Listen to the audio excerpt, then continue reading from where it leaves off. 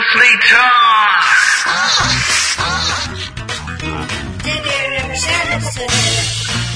Broadcasting from the world-famous Haunted Winery here in Warren, Michigan. This is Ghostly Talk on January 25th, 2009. Ghostly Talk is independently produced every Sunday night from 6 to 9 p.m. Eastern Time to converse about all things paranormal. For more info, go to www.ghostlytalk.com. It's been 1 month since Christmas. It'll be 11 months to go. But tonight... Shut up! What? You've already started, haven't you? Doug the Human Calendar is on the air. Tonight, we're discussing the ghosts of Fort Mifflin with Tony Saletti. And then later tonight, we'll be talking about the upcoming cashless society with Michael Trudeau.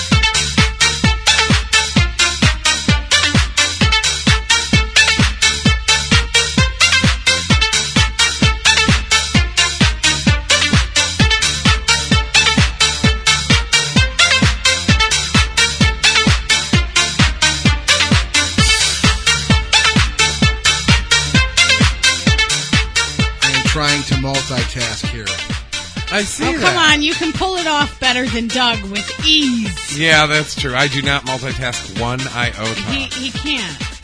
It's impossible. I can multitask one thing at a time. That's not multitasking. Oh. Well, I can do it. And you do it with the best That's of them. all I claim. I can multitask up to one thing at a time. Yeah. I'm trying to get the phone line to work here, and I don't know if it's working or not. I think it's working. It's loading and doing whatever it does. I don't know. Slowly, and it's probably frozen. Yeah. We had a couple days. I know we talked about weather last week, right? Uh-huh. But we have to talk about it one more time, just real quick. Just real quick. Yeah, go ahead. It's too cold here in Michigan. We had 2 30-degree days, and it was looking up. Well, even this way, even I'm starting to get annoyed with it, and I tend to lean more towards the colder weather. Yeah. I lean more toward this Florida weather. This is ridiculous. Yeah. There's like so much snow out. There's nowhere to park at. There's nowhere to do anything. There's snow everywhere. It's ridiculous, man. Huge mounds of snow.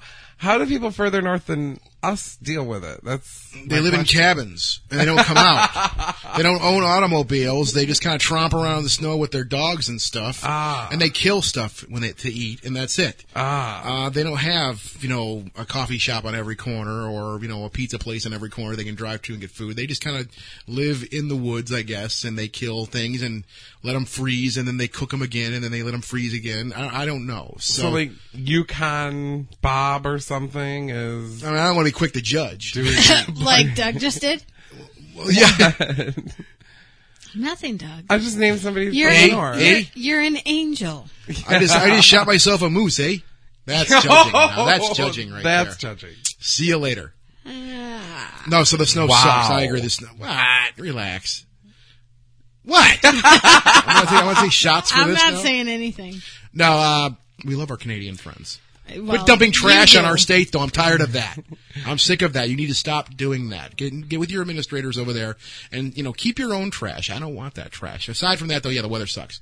I'm tired of it. I'm sick of it, too, and it's gotta end. The temperature is gradually going up. We're up to, on an average during the day now, we're up to about 10 to 12 degrees. Yes, that's We're a lot not- better than -4. We're not going to get above 26 all week. Really? Just so you know. And for the record, She's the bearer of bad I know news. this will make Doug so happy because this is how I go by how much snow we've gotten. Yeah. I was watching the news the other day, and this is the measurement out at Metro, so it may not apply to you two as much, but right. it applies to me a lot. Right. So far at Metro, they've gotten over 46 inches of snow this winter. Wow. Is that a new record? They didn't say if it was a record or not, but that's enough for me for 3 winters. Well, So- it's getting out of hand. I'm tired of it. We need to do something about the snow here. This is global warming. I thought there was this global warming thing I happening. know, What the I hell's know. going Welcome on here? to global warming. Why don't they send a little bit over our way? We welcome it here in Michigan, and the rest of the country is like, no, I global warming, green car. Doug, didn't you and I have this discussion while smoking last week? Yeah, we're like, where is it? It didn't come out quite as nice. we're doing as our it's part coming out here. now. No, because it was -4 last week. And I was tearing off on a rant on your porch. As you smoking. puff on the Pall Mall, you say, I'm doing my part. Yeah. Trying to help. I am emitting greenhouse gases as we speak. Why can't we get some heat down here? What the hell's going on? -4, and I'm sick of it. Yeah. So, yeah, I can't agree more Oh. than that. The weather sucks. I mean, the only thing I do enjoy about the wintertime like this is it does make your house a lot more cozy and really, worth the money you paid for it. Yeah, it makes you want to be a hermit. It's exactly, and that's beautiful. I was a hermit yesterday. I think that's the only time it's this investment I made into this place, it's paying off now because I'm not dying. This is great, right. so it does. You're not exposed to the elements. Yeah, it does make you appreciate, the things that you do have as far as a shelter and heat and all that, and light and all that neat stuff. So that's the only plus of that. Other than that, it just sucks. I'm tired of it. So I agree with you on that 100%. Excellent. So I had to bring that up. I know we'd already talked about it, but Yeah. wow. You can't do anything. Yeah. Well, you can. You just risk freezing. Yeah. I was taking a sip of coffee. What's your excuse? I was doing one other thing, and then Summer outdoor activities are completely out the window. If you didn't listen to our show last week with Dave Brocky, it was pretty chaotic. It was pretty hilarious. It was awesome. We had a great time. Definitely check that out. He talks about some things that I think should be talked about. Oh, yeah. From an objective viewpoint, and we want to thank Dave again. He's a really good friend of the show, and he's a busy guy. Oh, yeah. He's a very, very busy guy. Even when he's not working with GWAR, and with Slave Pit, he is just, he's out doing stuff. I mean, for example, he had a weekend off, and look where he was at, Washington, D.C. Yeah. He's down there hanging out, and he took enough time, took an hour out of his schedule to come hang out with us, so that was really cool. So we're looking forward to that. Interesting show we have planned for tonight, actually. Well, you get to listen to us blabber for the next hour, which that's going to send everybody out of the chat room probably. But we're going to be talking to Tony Saletti about Fort Mifflin, and I actually talked to him earlier. There's been a buzz about this going on around right now, that there are these historic sites. For Fort Mifflin. Fort Mifflin. We're just going to change the name of it now. Fort Mifflin, specifically, they're having some problems with these things, and there's people trying to step in, wanting to take this property and basically bulldoze these sites. And Fort Mifflin's up in the middle of this. We're gonna talk about that with Tony tonight, but it's something I've been seeing it kind of bouncing around. The times I drop on the Satan's website, I do see these bulletins of people going save Fort Mifflin. And there is a site you can go to called SaveFortMifflin.com, as a matter of fact. We're going to be talking to him about that, but it's something going on. And the main reason I think a lot, what people are going to say, because this is the answer to every question, any type of hardship we have right now, it's always going to be blaming on the economy, right? The economy is at fault right now. Nobody wants to go to these places and put money into them, so then people can't justify the cost of operating them. But also, if the economy is working on the people who would go to these places, why isn't the economy working on the people who would bulldoze these places down and build a sandwich shop and, there you and go. a mall? Makes you think, don't it? So where's that money coming from? Exactly. There's not enough money to upkeep the place, but there's plenty of money to bulldoze it. Right. and I don't know which one costs more. I can't see it being that much different. No. But, I mean, well, the money's in the wrong hands. But you can't just redistribute money, but I don't know. It goes both ways, though, too. And this is what really kind of cheeses me off, too. Because Amber and I we went through, where the heck did we go? We went through, oh my God, my brain totally, we were going somewhere this week. Yeah, while you're thinking where you were going, really interesting about following money. Yeah. The banks went to the Congress or whatever and said, we need money, we're going to fail. So Congress set up a $700 billion account for them to have, right? And so they each got money, and then they, instead of doing what they said they were going to do, which was, improve the credit situation for individuals and corporations, instead of improving the credit stuff, they went out and bought other banks and stuff. And there was the bonus thing too, we've been hearing about also. And the bonuses and the big parties. Yeah. So they went. That's ridiculous. So they went on spring break, right? Well, there's another thing that they did. We got bailed out, man, party! They're using the government's money that they borrowed to lobby the government for looser regulations. Like the regulations weren't loose enough already. Right. That's the reason we're in this problem, is because you were giving every Tom, Dick, and Harry a loan for a $400,000 house who could nowhere afford it. Right. Nowhere could they afford it. But, no problem at all. This is the only country that you can do that in. I guarantee you. This is the only country in America that you can screw up over and over and over again like this. And they'll be happy to give you more and more money. Right. Well, we're finally paying for it now. Right. But going back to this building thing, I got to mention this because we were. Yeah, you were going. I don't know where the hell we were going. I totally forgot now. Me and Amber were driving somewhere. Let's see, you were going to the flower shop to buy a bouquet of flowers. Where was it? Good enough. We were going on Thursday or Friday. It don't matter, but we had to go through Detroit. Which is that's always an adventure, right? And we were actually going through, and we just, as you know. Good thing it was cold out. As you know, you go through all these places. TomTom. I had my TomTom. It was taking me somewhere. Where was my TomTom taking me? It's driving me insane now. Where the hell were we going? Is it pertinent to the story? Allen Park. We were into a music store because I had a $25 gift certificate. So we went to a music store. I'm not going to give the name of it on the air because I hate the place, but I had a $25 gift certificate. I know exactly where you're talking about. Allen Park, So I would have got a burrito. If I were going to Allen Park, I would have got a burrito. So no, we went down. That's where we were going. So we went through Detroit, and Amber looked and sees these gigantic buildings. They're just completely no windows. Right. We've been to a couple of them. Of course. Yes, we have. Back in the day, right? So we were just talking about that day. But anyways, so we're looking at these buildings and they're covered in spray paint, right? Yeah. They got no windows left in them. There's big middle fingers all over them and stuff like that. And signs and whatnot. And Amber's like, why don't they just tear these buildings down? I'm like, cost too much. Yeah. Cost too much.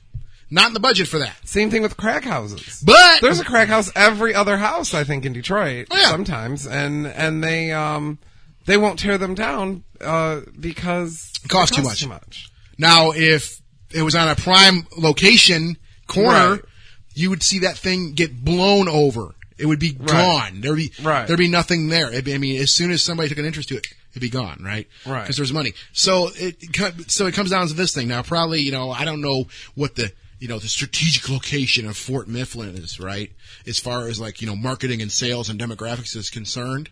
I think it's in the middle of, isn't it just in the middle of Pennsylvania? I think so. I don't think it's like. Annie and Tanya have been there from Experial Productions. Yeah. They've been there a couple times, so they might be able to send, lend us some information on this. But didn't they also say that it booked up? Like 7 years or something, and you can't get a booking now to go investigate. Well, maybe not because they're trying to tear it down. Apparently, I don't know, but get in early, guys. But there's money to tear that down. Apparently, tear it down and build something else. Yeah, something much more modern and sleek and full of stuff you don't need and crap like that. Right. So, it does make you think about things like that, like just kind of going back and forth, because you do have this structure that's been taken care of. People are doing their best to put money into this thing and keep it up, and because it's a historical location, it's a thing of beauty.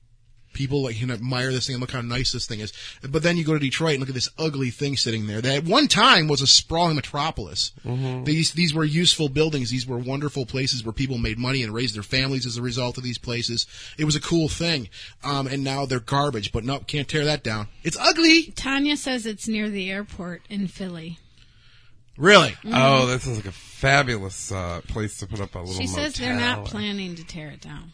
Oh. Well, what's going on there? They just don't have the money to pay employees right now. They don't have the money to pay employees. How many employees do they have there? I don't know. Well, type it in the chat room. You know what? No, you know what? Tanya, why don't you call in here? Because, we're going to talk more to Tony about this, so we'll just touch it briefly. Tanya, why don't you call in? Let's have Tanya call in here, because I want to learn more about this thing. Okay. So we don't know that much about it, so, I just going to make the assumption that they're, save Fort Mifflin. That means that they need to save it from destruction. If that's not the case, let's get that straightened out before we get Tony on the line. go to savefortmifflin.com or well, let's have Tanya drop in. We haven't talked to her in a while. Anyway, is she going to call in? I don't know. I'm waiting for her response. Come on, hurry up, Tanya. Jesus Christ. There's a 1 minute delay or something from when we talked. Yeah, but I typed it into the chat room, and all she has to do is dial 201-793-9022. When asked for the conference code, enter 799-5098, followed by the pound sign. And I'm not sure, what does she have to do to raise her hand? Oh crap. It used to be 1-1, but now raise hand. *9. Then she just has to hit *9, and she's on with us. Why don't you do that again? Because it makes you sick that I remember it? Well, you kind of flew through it. Yeah, well, okay. I don't remember. Tanya, dear, if you want to call in, dial 201-793-9022. When asked for the conference code, enter 799-5098, followed by the pound sign. Then hit *9 to raise your hand. Wow. Yeah, let's see.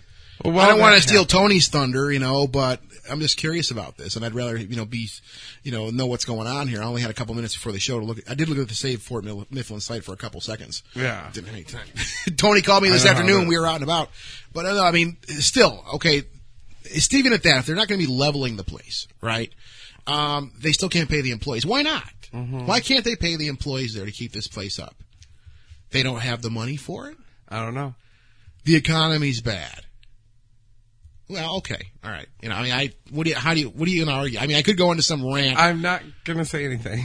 I've got definite opinions, but I'm not going to say anything because I don't know. Yeah, But I know that we lost Central State in Indianapolis. Gone.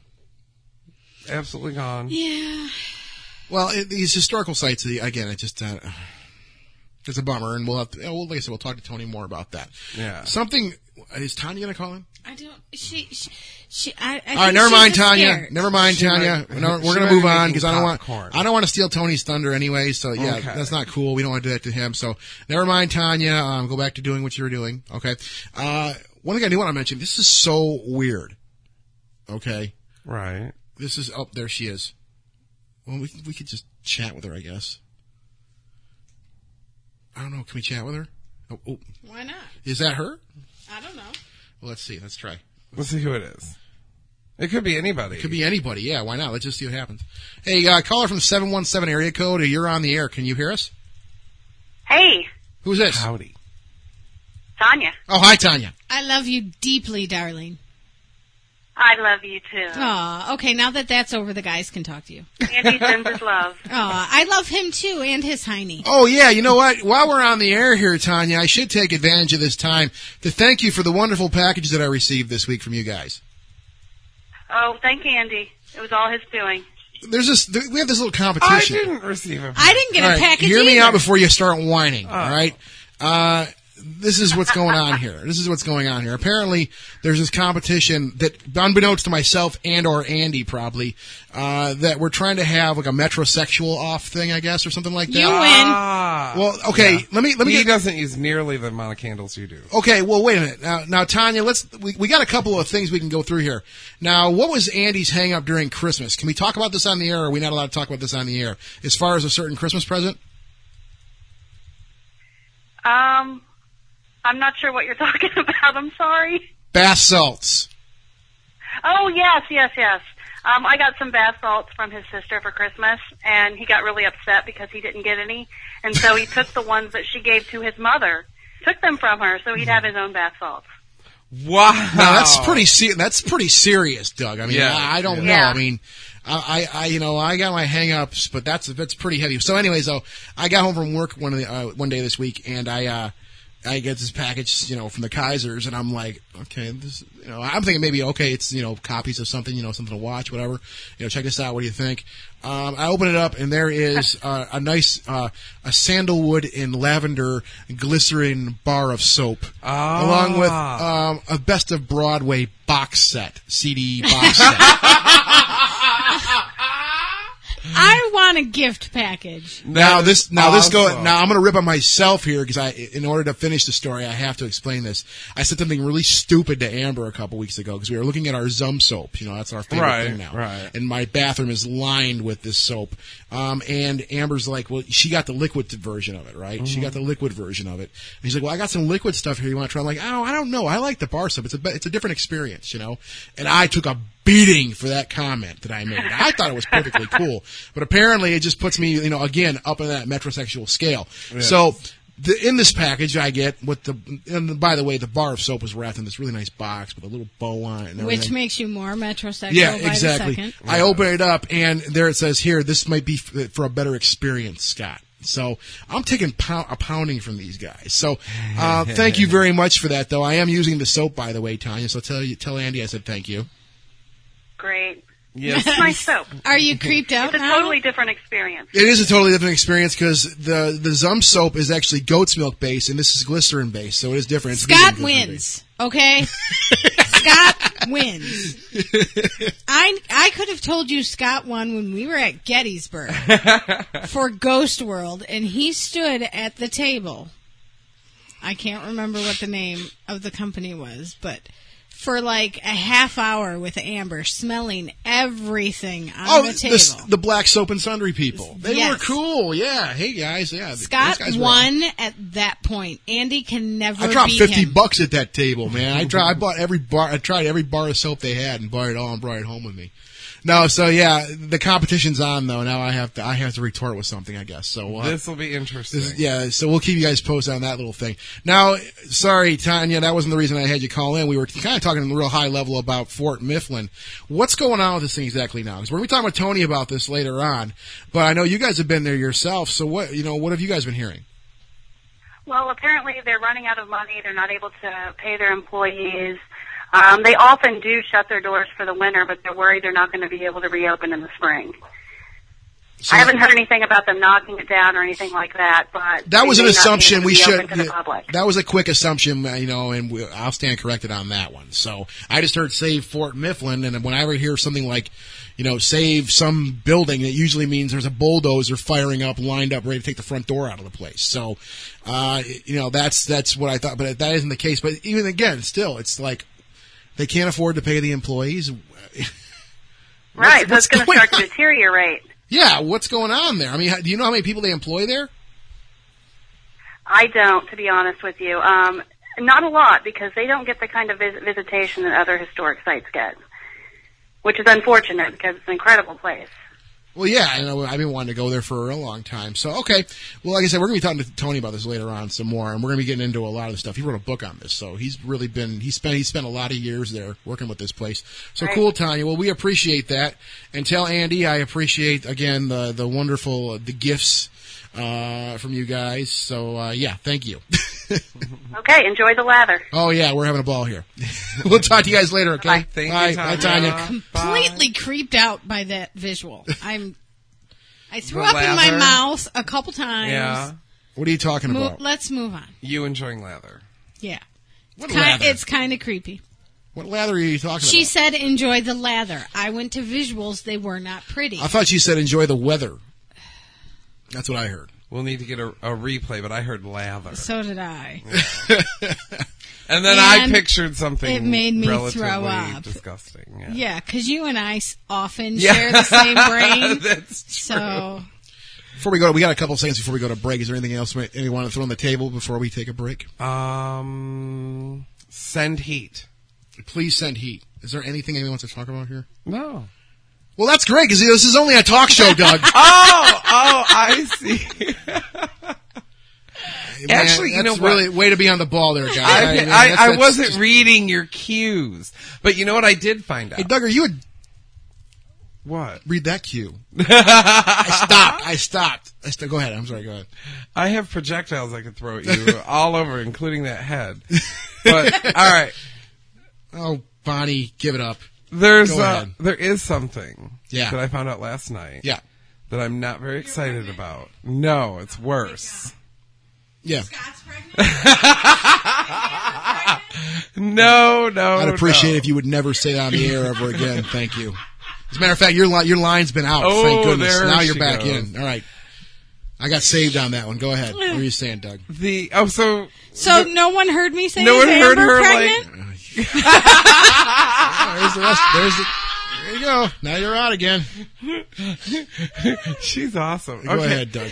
No, all right. So I got a little bit worried because there's this application for, a new cell phone kind of thing that is all the rage, right? Yeah. And it's called like Sound Grenade or something. So you download it and you start it up on your cell phone and it makes this noise that makes people want to leave.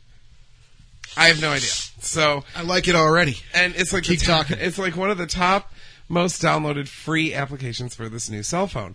And I thought, well, I wonder what that is. So I downloaded it and played it. And I'm like, it doesn't do anything. It's broke. Meanwhile, there was somebody at my house who said, can you turn that thing off? Really? And I'm like, what? What are you talking about? There's nothing. Oh my God, it's this piercing scream. And I'm like, there's nothing here. I don't know what you're talking about. And so I turned it off and she was like, oh, thank you. Cause that was absolutely insane. Right? Yeah. And I'm like, I didn't think anything, I didn't hear a thing, right? Uh-huh. Turns out, I went and I downloaded this thing about, like, what frequencies can you hear kind of thing. Yeah. Only not for the phone, because the phone obviously, doesn't have that kind of sophisticated software, but my laptop does, or can, you search the web, you find a free thing and download it and play it, right? Yeah. Probably infected it with all kinds of viruses, but it plays these tones, right? And you can set what frequency. And it turns out I can't hear very high-pitched tones. Really? I had no clue. That's a trip. And I'm thinking, well, what if... Well, I was going to say, you turn this thing on and your dogs just start freaking out all around you and stuff when you can't hear anything. I don't know. I have no idea, but I know that it's higher than I can hear, but it's not higher than she can hear. And this thing's just supposed to clear rooms. That's you're gonna. I think it's marketed as, although it's free. I don't know why they market it, but they wrote, the little write up says, "Are you at a dinner party and everyone's annoying you? Put this on and people won't know where it's coming from, but they'll leave." And I'm like, God, that's brilliant. I need to get that. That is absolutely brilliant. Are you at a restaurant with a family with screaming kids? It's Friday night. There have been many times I've wanted to use something like that. Yeah. Well, but it turns out I can't even hear it, so I'm in peaceful. Dude, that's even better. Evidently, I can't ever use it on you. Right, you can't use it on me. That's like that. You could take over the world with something like that. Oh, I know. Yeah, I just wander around with this. Wander around that thing and shut people down all over the place. And because I can't hear it, I don't care. Oh, go ahead. Where can this be downloaded at? Well, no, we can't say that because we want to keep it. We can say it. We want to keep it secret because we don't want anybody else getting it. I don't care if anybody else gets it because I can hear it anyway. Because if somebody comes to me at a conference with their orb photos again, they start rambling on and on about that. I'm gonna fire that sucker up and send them off, dude. That's what I'm gonna do. Actually, I will tell you, it's in iTunes. Yeah. Right? And iTunes, of course, that's where a lot of our listeners what's going to happen? go. Next conference we go to now, we're not going to be able to go anywhere in the conference center without our ears bleeding. Well, your ears, because I can... You can't hear it. Yeah, I can't hear it, so I'm all set. Yeah. But Bonnie will probably run out of the place screaming. You'll probably run out of the place screaming. Everybody who can hear high-pitched noises is going to run out of the place screaming, but I'll sit there at our booth. Yeah, after we draw you a map on how to get there. I'll sell to the one other deaf person who... And so I figured, okay, now here's the thing. I have the trifecta, right? The trifecta of issues. All right. I know I'm blind in one eye. Right? I was going to say. So I'm already blind, Pete, man. Right? I'm fat as a house, and now I'm deaf. So I'm blind, fat, and deaf. I think I'm going to apply for a small business association loan. Because I fit like tons of categories. I'm just absolutely, I just didn't even believe it. I can't hear high-pitched noises. Well, why don't you go fill out one of them forms while we're on break? I think that's a good idea. Why don't we do that? This is Ghostly Talk. I'm Scott L. And I'm blind, deaf, and fat Doug. And I'm frightened. Good night. Ghostly Talk! Version 3.0. Figure never sounded so good. Power Hub Radio. The Internet's only rock and roll paranormal extravaganza. Special guest with us, Robbie Thomas, psychic medium. Where is the Lawrence house? It's in Ontario, Canada. It is a house that was owned by a shipbuilder, and it was haunted. The tools of the trade back then were baby powder. The reason being is I could see, and the kids with me couldn't, so I figured if I threw the baby powder in the air as the spirit was walking through, it would cover it, and then they could say, oh, we see it now.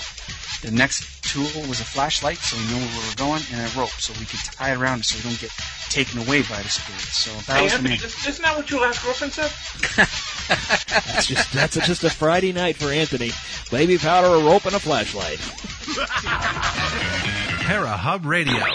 Thursdays, 10 p.m. to midnight Eastern. On Bounce Radio and parahub.org.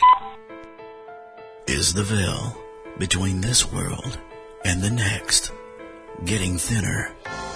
I'm Chris Sloan, inviting you to join in and listen to a new podcast that deals with the paranormal, Parapod, with new guests every week, from paranormal investigators to the people they help. Hear actual EVP. The people that capture them. We go into a case to disprove a haunting. 3 flashlights, actually 4 counting the lantern, were actually honed in on this thing, and it was swallowing the light up. Parapod. Log on to myspace.com/Chris Sloan Radio. That's myspace.com/ChrisSlone Radio. The only difference between the believer and the skeptic is time. And your time is now.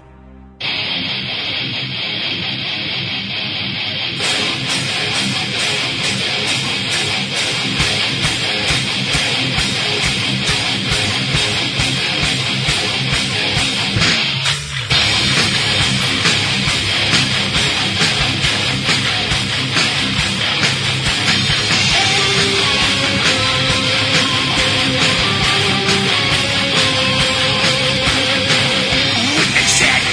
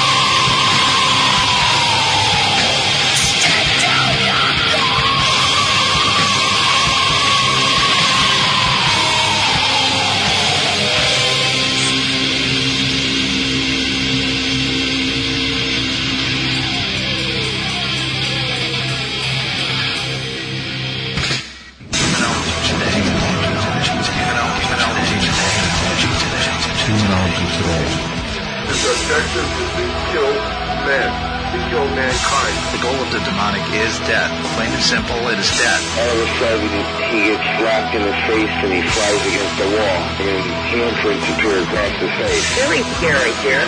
Everything about it is scary. The work in this field, I think, was very important. It was escalating to where objects started moving. This is a war that we're fighting. What you're talking about does not think in human terms. It is from another time and place. Demonology Today. Demonology Today. Class is now in session. Featuring Kenneth Deal, Alan Glassell, and Deborah Johnson. Thursdays 7 to 8 p.m. Central, 8 to 9 p.m. Eastern. Only on the I Am Haunted Radio Network. You're listening to Ghostly Talk with your hosts, Doug, Scott L., and Bonnie.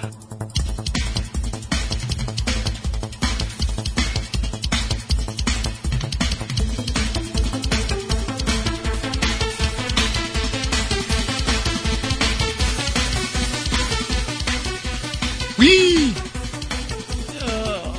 I forgot to mention that I'm like, yeah, there's... We need to refit the studio with massage chairs. Yeah, one third of the show is getting massaged right now. Bonnie was broken, so they're fixing her right now. Yeah, we had to bring the people in from Sears here to... I'm not going to say what it looks like. Please don't, because I know what it looks like. Yes. So we're going to leave it alone. Yes, I think that's a good idea. One thing I forgot to mention before we went to break, this was something this happens every year, too. You know that? I do this every year, and you guys always call me, and I always fix it. Forget our birthday. No, I don't forget your birthday. Oh. I forget Super Bowl Sunday. Oh, yeah. And we were working this week, and Doug's like, hey, Bonnie and I were talking, and there's something I wanted to mention to you. I'm like, well, what's up? You know, and you're like, yeah, Super Bowl Sunday, you booked guests for that week. I'm like, you know what? We do this every single year. Yes. And that's one of the like the few observed Ghostly Talk holidays. Right. And we don't do the show on Super Bowl Sunday. So next week we're going to be off for the week. You know, we'll have archives and stuff up and all that fun stuff too for the affiliates. But yeah, we're going to be off next week for sure for the Super Bowl. Yes, because for several years, Ghostly Talk did take precedence over Super Bowl Sunday. But you see, I had a long-standing tradition in my family. Well, we did some shows during Super Bowl Sunday back in the day. Yes, which was just a ball. I mean, that was like... Just like it was decadence, and it's fine. Ashtray in one hand, and a sandwich in another. And coffee and pot. We were just like pigging out and having a ball. Oh, and ice cream at the halftime, and it's a tradition in my family to observe Super Bowl Sunday as an accredited holiday. As an absolute total holiday, and it's the only football game I watch every year, right? Mm-hmm. Well, it's obviously not. I didn't watch that much because I always forget about it every year. But it was, then Ghostly Talk took precedence over that. We ended up doing Ghostly Talk on many Super Bowls, several. Yeah. And then finally I said, I caved in. I said, the thing is, I'm missing the new commercials. Because God knows they never replay them. Yes, but I like to see them right away. Over and over. I want to see them right away, like the very first play of them. I really would like to know how Super Bowl Sunday became, because I mean, there's some people that literally are lobbying to have the Monday off Super Bowl Sunday, like Monday off. Right. Well, what they needed to do is they needed to become a bank and get a bridge or get a big loan there you from go. the government, and then they could afford to lobby the government because they could just use the government's money to lobby the government. And I think that would work out really well. You're right. It's working for the banks. It's working for the banks. There you go. Because I mean, there's some people that just want to take and there are a lot of people that just, I'm not feeling too well today. I'm sick. Yeah. Kind of like the day after St. Patty's Day. Pretty much. I had 4 meatball 18. Subs and washed it down with a pint of Southern Comfort. I'm done. It's just not my Monday. I'm not up to going and working at UPS today. I'm sorry. I can't deliver boxes today. Well, I'm done. That and sometimes the Super Bowl is on the West Coast. This time it's on the East Coast. It's in Tampa. Mm-hmm. And but sometimes it's on the West Coast, in which case that really jacks up the timing of it, and sometimes it could end at like 11 or something here. Wow, you act like that's late, you old man. Well, no, I mean, if you have to get up for work some people have to get up for work, and sometimes I sleep in a bit. But what? I can set my own hours. That's what I believe. And if the world is a matter of you just set your own hours. I just do, and then I get in trouble, but whatever.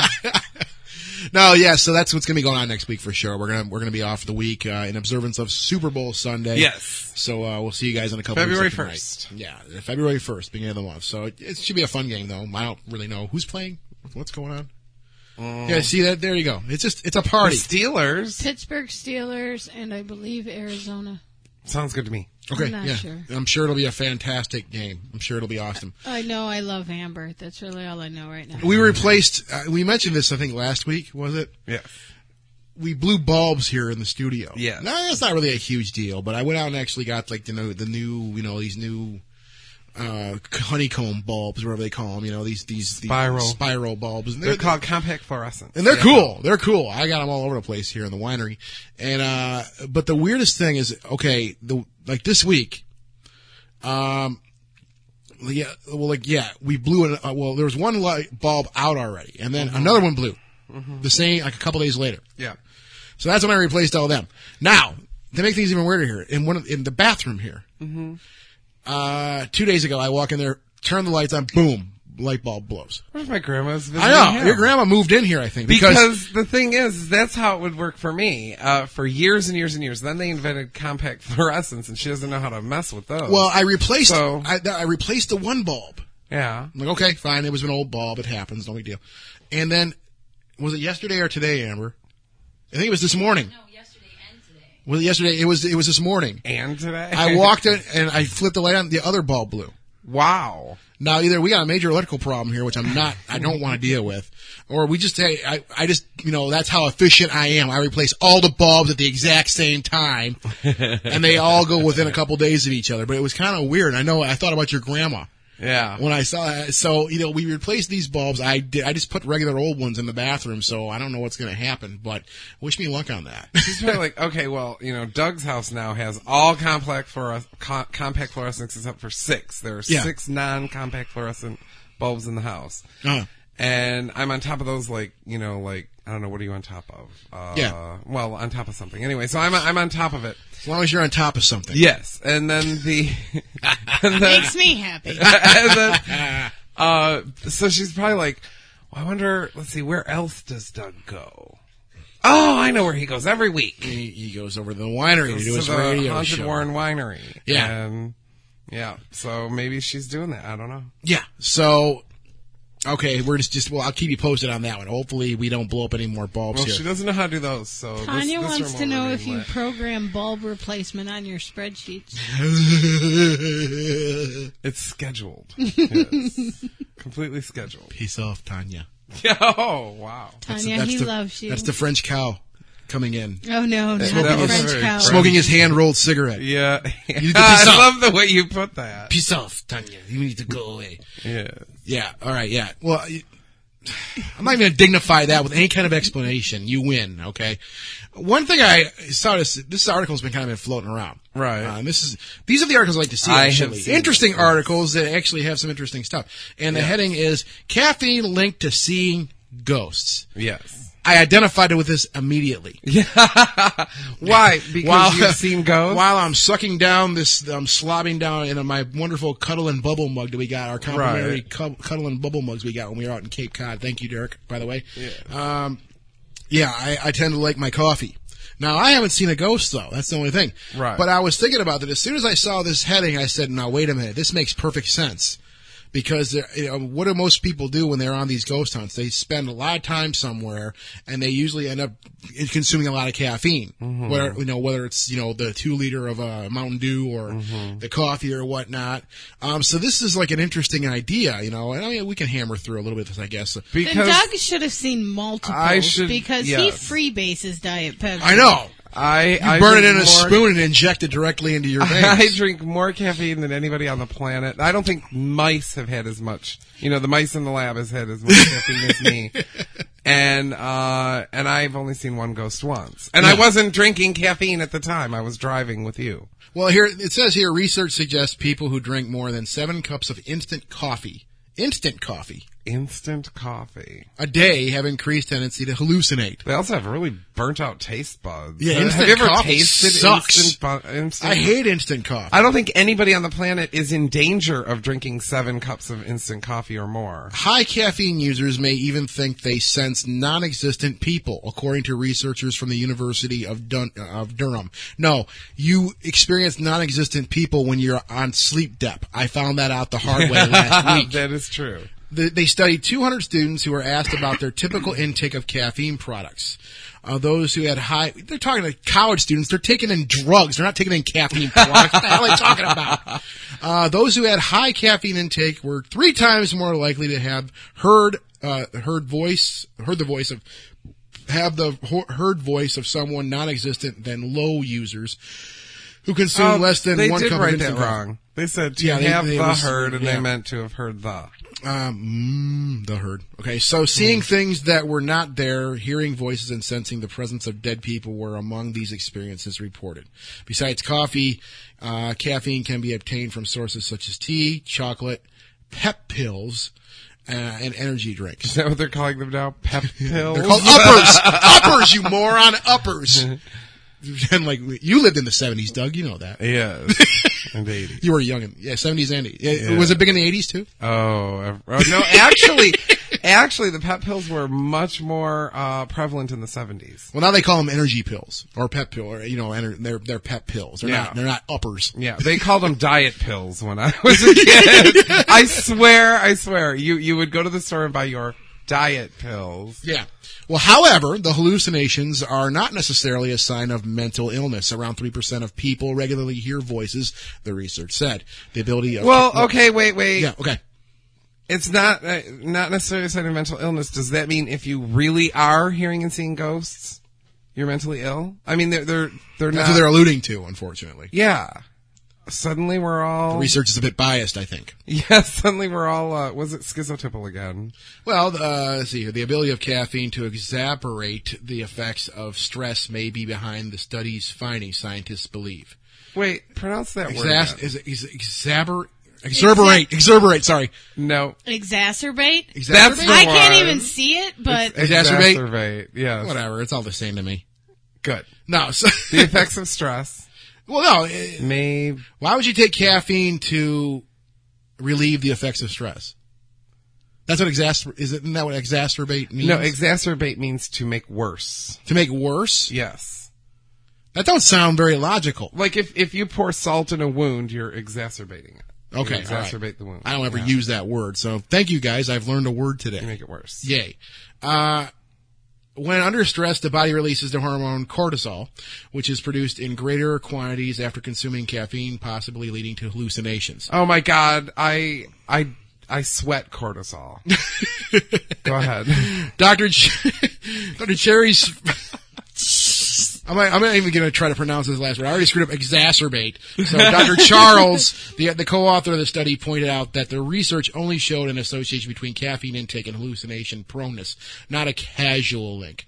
So apparently they're very serious about one another. They're not casual whatsoever. One interpretation may be that those students who were more prone to hallucinations used caffeine to help cope with their experiences, he said. Oh my God, I saw a ghost. Let me get some Pepsi. I need some caffeine right now. No, you go to the bottle. Is this guy funded? I don't know. Was this a funded? Like I said at the very beginning here, I just read the heading and said, "Hey, this makes sense actually." This has got to be one of the worst and least. I'm sorry. Wandering around a cemetery with a camcorder is more scientific than that survey. Oh my gosh, you could wander around a cemetery with a crayon and it would be more scientific than that survey. That survey was. At least the write-up of the survey was insane. Well, you want to read it again so we can exacerbate your anger on it? No. Okay. I'm not angry. I'm just frustrated. Scott's going to use that word. I'm going to use that word like 40. I'm going to try to use it now. in both interviews we have tonight. Look for that word. You get a prize. Oh, that'll be interesting. I don't know what it is yet, and you probably just get a slap on the back if I ever get to meet you. That's all you're going to get. But hey, hey, nice job. Good job. You found it. But when money does happen for the paranormal, it happens in such a bad way, I can't even believe it. Here's something else I wanted to throw out there. This is just an interesting thought. Because we're just kind of hammering. I want to nap like Bonnie. I'm not for napping. I'm very awake. But I know. Amber has really warm hands. This come up in conversation today, and this has been a conversation we've had a couple of times, and we've actually talked about with people at the office and stuff like that. Yeah. The ski mask. The ski mask. Okay. No. You were really proud of yourself because, we have this long walk sometimes we have to make to get to our office. And Doug's like, he comes in one day and he's really proud of himself and he's like, I have a ski mask. And, now as you guys know out there, what do they used to call it out there when you were growing up, Amber? When I was like 4, I called it a Muskegon mugger mask. A Muskegon mugger mask, right? That's what my dad Wow. Now here's Go get your mugger mask. Yeah, right? Now here's the thing. Mugger mask. When you think about the ski mask, right, or I don't think there's any other name for it. It's the ski mask. That's what they actually call it. It's a brand name, ski mask. You think of, what I think is what an efficient piece of equipment. You don't give you blind spots because, you put a hood over your head, you can't see anything, you get hit by a car. Right. It's lightweight, it goes on your head real easy, and it keeps your face warm while you're walking through the cold of Michigan. What a wonderful, efficient tool to keep yourself from freezing. However, it makes it look like you're going to rob the local 7-Eleven. The ski mask has a bad rep. It's got a torque. That's not the ski mask's fault. It isn't the ski mask's fault. It's the moron with the gun in his hand robbing the store. It has been used for years as a tool to hide identity while you're doing something wrong. Yeah. The ski mask has a bad rep, and I really feel bad for the ski mask because, again, it's a wonderful, efficient thing. You love it, right, Doug? Well, not only that, it helps filter out all the pollutants in the air. There's tons of them, and if there's pollutants going in my lungs, I want to put them there. Look at that. And you do. I do. On a regular basis. You'll be doing it in about 5 minutes, probably. About 5 minutes, You'll I'm be planning. Exactly. In looking 5 forward minutes, to we'll both be putting pollutants in. She's gonna. I don't know how do people. Is it an amoeba walk? I don't know what. How do you just out the door? Ooze out of the door and then down the. Oh yeah, she's been liquefied. She is. Now. She's like absolutely in heaven. Amber, but I think the ski mask has got a bad rep though, and it kind of bums me out. It absolutely But even me, when I see someone with one of them on, I kind of go. My gosh! Quicken my step up a little bit to my car. If you just say you were walking in Detroit. And you're walking down the street, and I took hits toward you with a ski mask on. You are going to turn and run in the opposite direction. I'd pull my AK-47 It's out. unfortunate because I think it's a fantastic tool to keep your face warm. I don't have a gun. And I was going to go buy one. But I'm like, well, I know. I don't want to. And then we got teased. Because when I take it off, I look even worse. I look even more like a thug, according to some people. So, why give myself double jeopardy than that, right? I want the names and addresses of those people. I've had bosses tell me that. You look like a thug. What?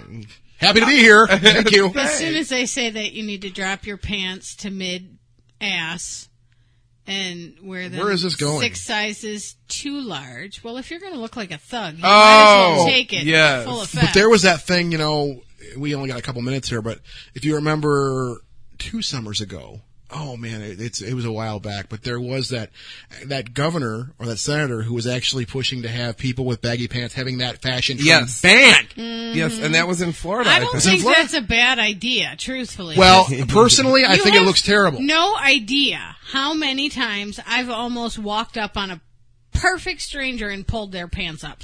That aggravates me to no end. It's horribly aggravating. I think it looks terrible. It makes you look like a moron. Absolutely. Like I said back in the day when I used to do hiring. It makes you trip over your own pants too. Yeah. Well, when I used to do hiring back at my old job way back in the day in college and stuff, people would walk in like that all the time. And that, I know when I was growing up, when it come to getting a job, when you went to apply for a job, you usually came in a shirt and tie. I don't care if it was going to work at a fast food restaurant. Right. You came there looking dressed to the nines, the best you can, looking presentable. And I remember having to tell people, look, I don't even want to waste your time having you fill out an application.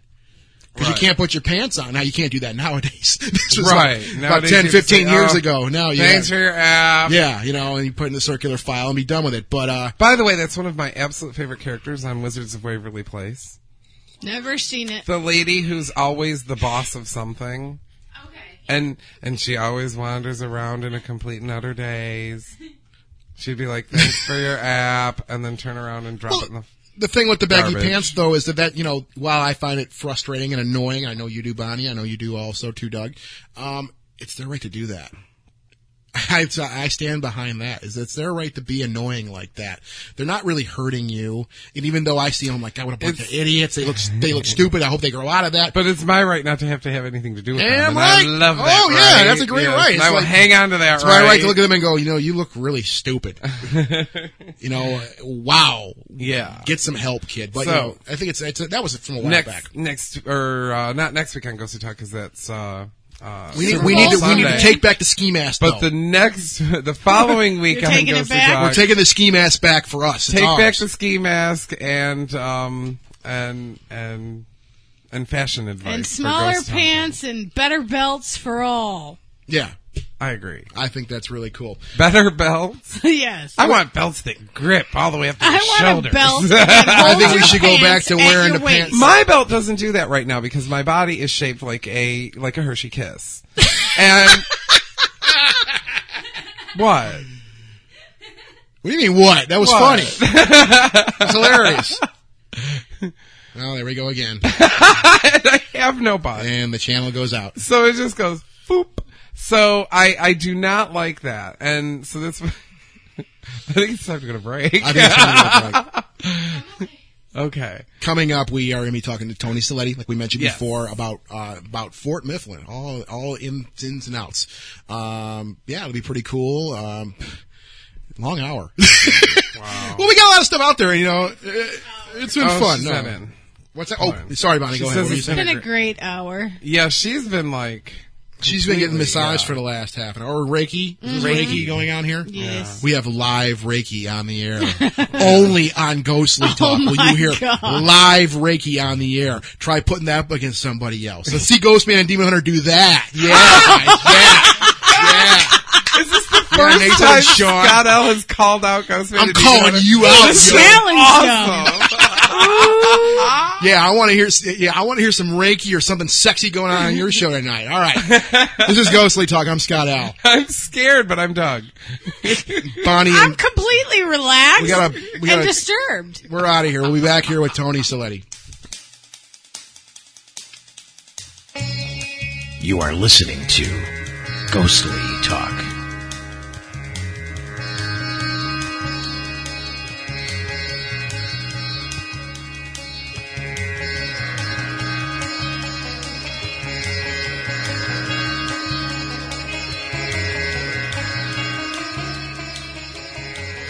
I'm Tim Yancey, inviting you to explore the fascinating realm of the paranormal, ghosts and hauntings, Bigfoot, UFOs, and alien abductions.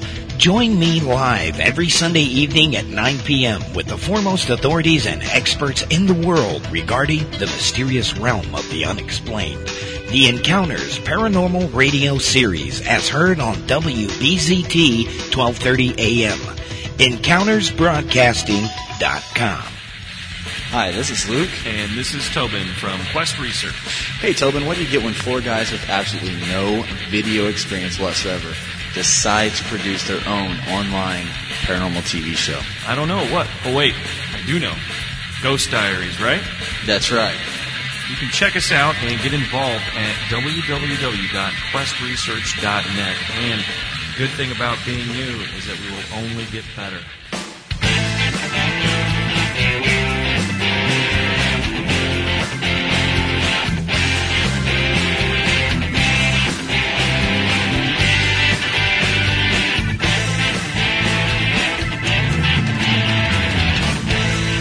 Maybe I should take some time to relax.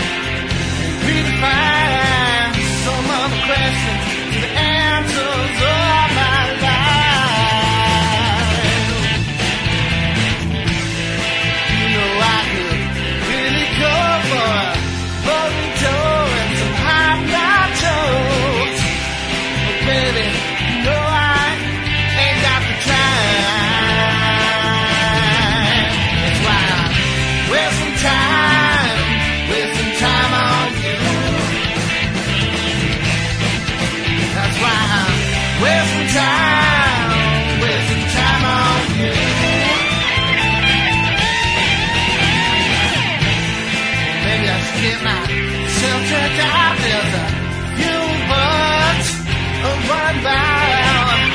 Then I can guard myself cold. But you know there is no will that compares to that icy chill of a cold breeze when it comes walking in the road. That's why I'm wasting time on you.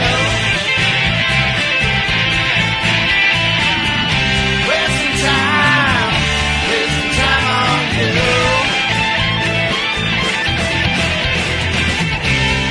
You might think that sounds kind of mean.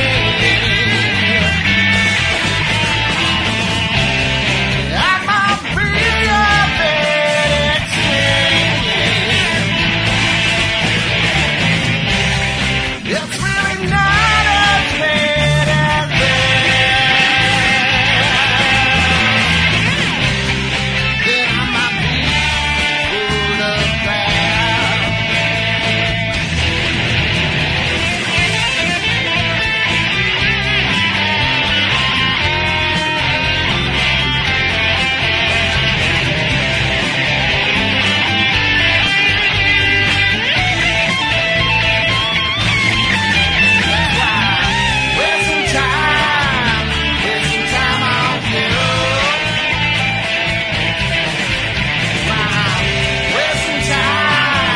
Wasting time on you. Wasting time on you. Wasting time on you. Wasting time on you.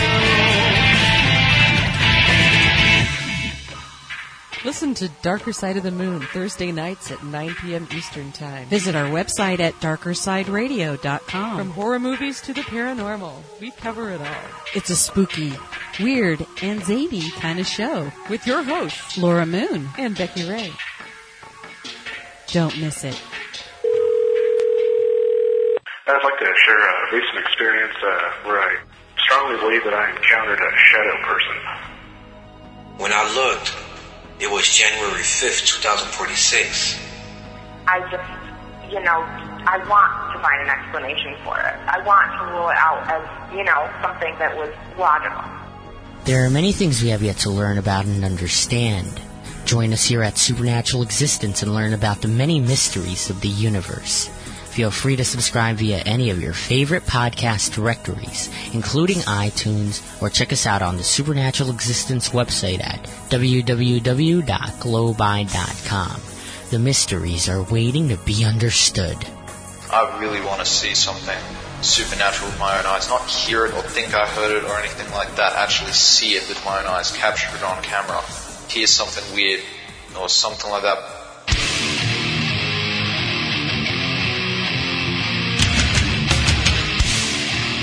This is Ghostly Time.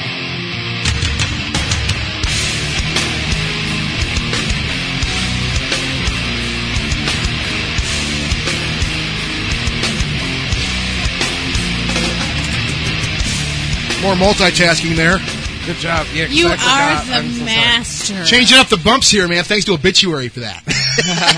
Well, don't forget, all the music played on Ghostly Talk is independent. Yeah. It's all these guys. It's been cool talking to all these guys and going, hey, man, you mind if we use your stuff for the show? And they're like, yeah, that'd be cool, man. It's totally awesome. Actually, that metal band we played earlier was a band called Hallows Eve.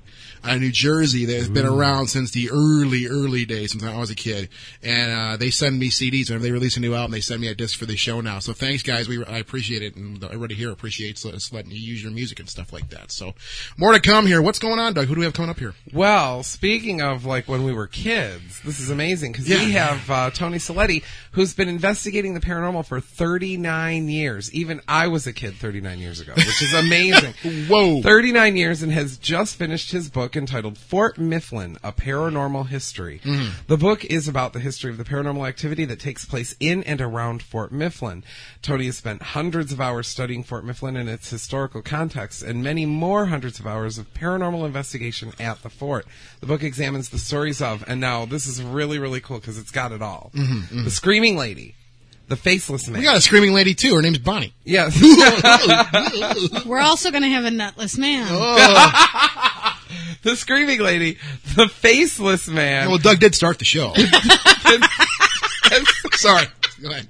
The Desecrated Graveyard, the Lamplighter, the Children and Dogs, the Drowned Man, the Sad Man, and a Philadelphia Experiment Connection, and many others. Yes. Yeah, this is going to be awesome. I want everybody to go to www.aparanormalhistory.com, and A Paranormal History is no spaces, no hyphens, no nothing. You just write it all out. www.aparanormalhistory.com. And Ghost Talk would like to welcome to the show Tony Saletti. Welcome. Yeah, thanks for having me. It's good to have you here. And obviously, we're excited about all this and I'm having phenomena and the history and everything like that. So let's dig in. How did you get 39 years. The start. Yeah, that's been quite a while. So how did you get acquainted with Fort Mifflin and its history and everything like that? What drew you to that? Well, actually, at the time, I was a Cub Scout, soon to become a Boy Scout, and my dad had gotten a letter from the society that was running Fort Mifflin at the time, asking for the help of Boy Scouts to help clean up the fort for the bicentennial. So this was 1968, 1969, and I first got there in 1969, and speaking of the bicentennial, it sounds like the bicentennial celebration is happening behind you. There's a parade. Or there's a parade going on. I don't know. Is there? Do you hear music in the line, Tony? Yeah, I can hear music in the line. Yes. Is that? Oh, you know what it is? I think it's my neighbor's television. I live in a row home. Okay. Oh man, that's a hell of a TV he's got there. No, it's so interesting because, well, you know, they'll pick those little microphones. Yeah, they're real sensitive. They're going to pick up any, you know. We just heard pick up the weirdest things, and that's really interesting. I hope we hear a ghost too. I'm sorry to interrupt, but go ahead and where were we? We were Cub Scouts becoming a Boy Scout. Yeah, and we went down with my scout troop to help clean up the fort. Now, the fort was in deplorable condition at that point. It was well overgrown. It had not been really cleaned up since 1952. So nature came back and took it. The fort used to be on an island. Now it's landlocked. They diked off the inland waterway of the fort to make more grazing land for cattle. And so what used to be an island is now a fort on the mainland of Pennsylvania. Okay. Wow. And it sounds so dramatic with that neighbor's TV. So but I'm familiar with this concept of nature taking over a historic site, because the same thing happened to the historic Octagon House here in Utica, Michigan, where it was just, you know, after so many years, it really does just take over. So I completely understand. So there was a lot of work to do, Tony, and that's how you became familiar with it. And did you fall in love with this place, or did it just sort of happen, or did you have an experience? How did that work? Well, I fell in love with the place as a fort. Right. My dad was in the Army Air Corps during World War II, and, you know, it was something that a father and son did together to, you know, bond. You know, we were there to honor the men and women who had served over the years at the fort by helping clean it up and getting it ready for the 200th anniversary of the country. So we were there it was bulwark. It was hot in the summer, you know. I don't know if you're familiar with the Philadelphia area. It's, when you're down by the river, there's mosquitoes, there's high humidity, much like, Washington DC was, because this area is once a swamp. It was, you know, as I had described. So we were there, and I was working on the water battery. That was an area outside the line of the fort, the walls of the fort, where they had cannons placed during the siege of 1777. Now, there was a good breeze, though hot, coming off the river. And while I was there, I kept smelling pipe tobacco. Now, unlike today, in 1969, almost all adults smoked. But no one was smoking either a pipe or a cigar that day, but it just kept coming and coming and coming. And later on in my research, I discovered that what I was probably experiencing was a olfactory manifestation of a discarnate entity, or a haunting experience, to say it the way most people would understand it. Interesting. What did you, when it was actually happening, did you just think, oh, that's weird? Oh, that's really weird? I mean, but didn't think about it much other than it being really weird, or is it something that you actually related to somebody, thought it was important enough to say, oh my gosh, Dad, or some of the other workers, or when you were home, or did you relate it to somebody, or was it something you kept to yourself? No, I mean, I kept asking. I said, who's smoking a pipe? And eventually my dad came over, and I said, hey, Dad, I said, Uncle Nick smokes a pipe. And I could smell it. It's not his tobacco, but it's a pipe tobacco. I know it's not a pipe tobacco. And he says, I haven't seen anybody here all day with a pipe. And that's what started to keen my interest on, why was I smelling pipe tobacco on a very windy day on the river when there was nowhere around and it was thick smoke. I mean, it wasn't visible smoke, but it was a thick odor of pipe. I don't know if any of you have any friends who are pipe smokers, but you can tell when it's right next to you. Yeah, my grandfather used to smoke a pipe back in the day when I was a kid, and that scent overpowers you if you're right there. So I know when you say when you describe it as a thick smell, I know what you're talking about exactly, because it's not pungent, but it's just very thick, and it really overpowers your nose and stuff like that. So I know exactly what you're talking about, Tony. Yeah, and as you know, with a relative that did, you should have been seeing the person with the pipe. Right. Well, I did. He was very much alive then. He's passed away now, unfortunately. But yeah, my grandfather was very much alive, so I could see that. But you were not seeing anybody, obviously. You were just smelling this pipe tobacco. Yeah, I was just smelling the pipe tobacco. And that was my first experience at Fort Mifflin with the paranormal. The first of many. How many folks were involved in this activity of cleaning up the fort? Because obviously it was, having been, abandoned and not cared for so long, it was a big project. Was it a volunteer organization, or how did people come to care for it and want to clean it up? There was a society that was in place at the time, the Shakamakan Society, and named after a tribe of Indians from the area. And they were the ones that were basically had taken the lead in helping getting the fort ready. And when I say getting the fort ready, the center of the fort is 3 feet below sea level, and there's the Delaware River is a tidal river. So with any type of a high tide, you can get flooding all the time. So the rich silt of the river all the time would the plants went wild. I mean, to the point where there were trees growing out of brick walls, small trees. And on the second floors of buildings, there were trees growing on the second floors of buildings that had not been taken care of. So it was a group of volunteers, and I would say on the Saturdays that we'd go in there, and we'd stay overnight and start work on again Sunday, and then we'd go to church, there would be about 100 adults and 100 scouts. That is awesome. I applaud you for that. I know it was a while ago, but that you were looking at this task that had to be monumental, and everybody pitched in. I think that's amazing. Well, my dad's generation, and I guess it'd be some of your dad's or grandfather's generation, they were the greatest generation. I mean, they fought back fascism, and they won. So when they came back and they saw a problem, they just tackled it head on.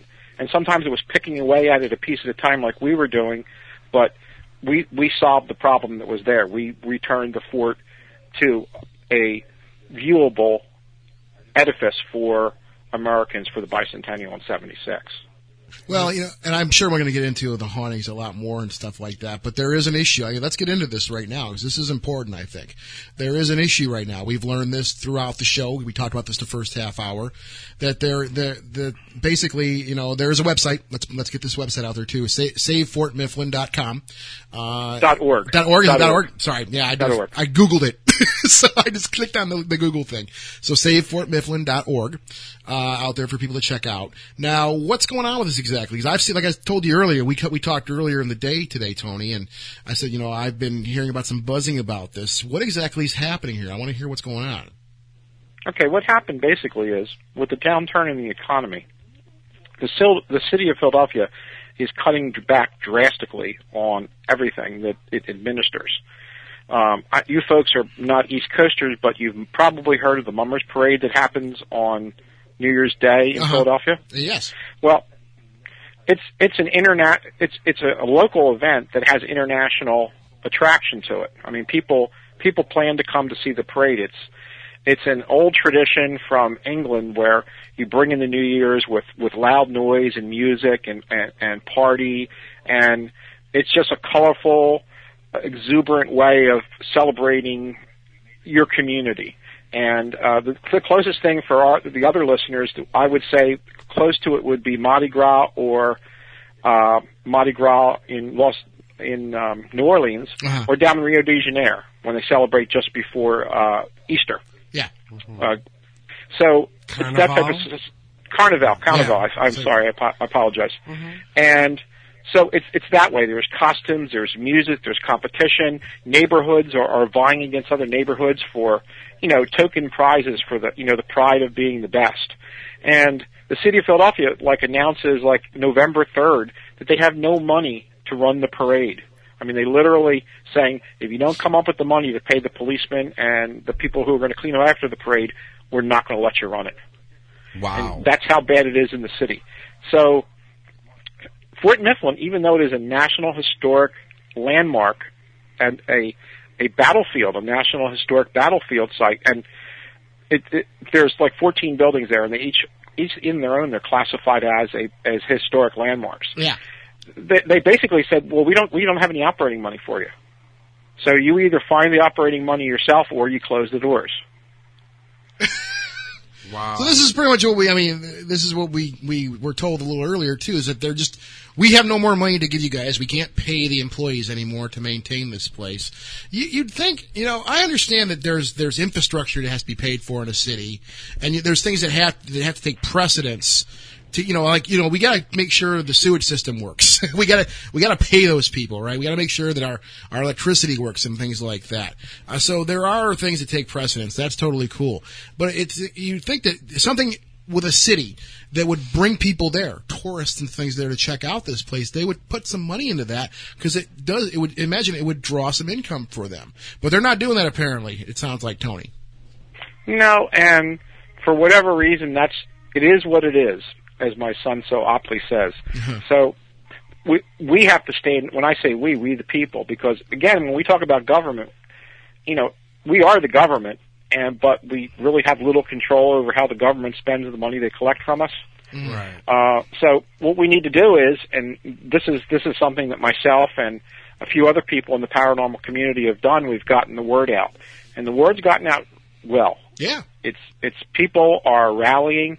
And here's another interesting thing. People that come to Fort Mifflin for the first time to do a paranormal investigation, they when they're leaving, one of the quotes they put in there is, I'm really interested in the paranormal. Really never thought about too much about my country's history, but when you go to Fort Mifflin, like I did, mm-hmm. you can't leave and not appreciate what the people who came before us did, so that we could be free. I mean, it's that inspiring a place. Well, any place we've gone to, these historic sites, that's one thing I always tell people is that, of course we're here to hunt ghosts. That's a big thing. Right. That's the number one thing we're here. We're here to ghost hunt. We're going to take pictures, audio, whatever it may be. But, there's a good chance you may not get anything on film. There's a good chance you might not be able to get anything on your audio recorder, whatever it may be. But you should take a note of whatever place it may be. Look at this place and appreciate it for what it is and the history that encompasses this.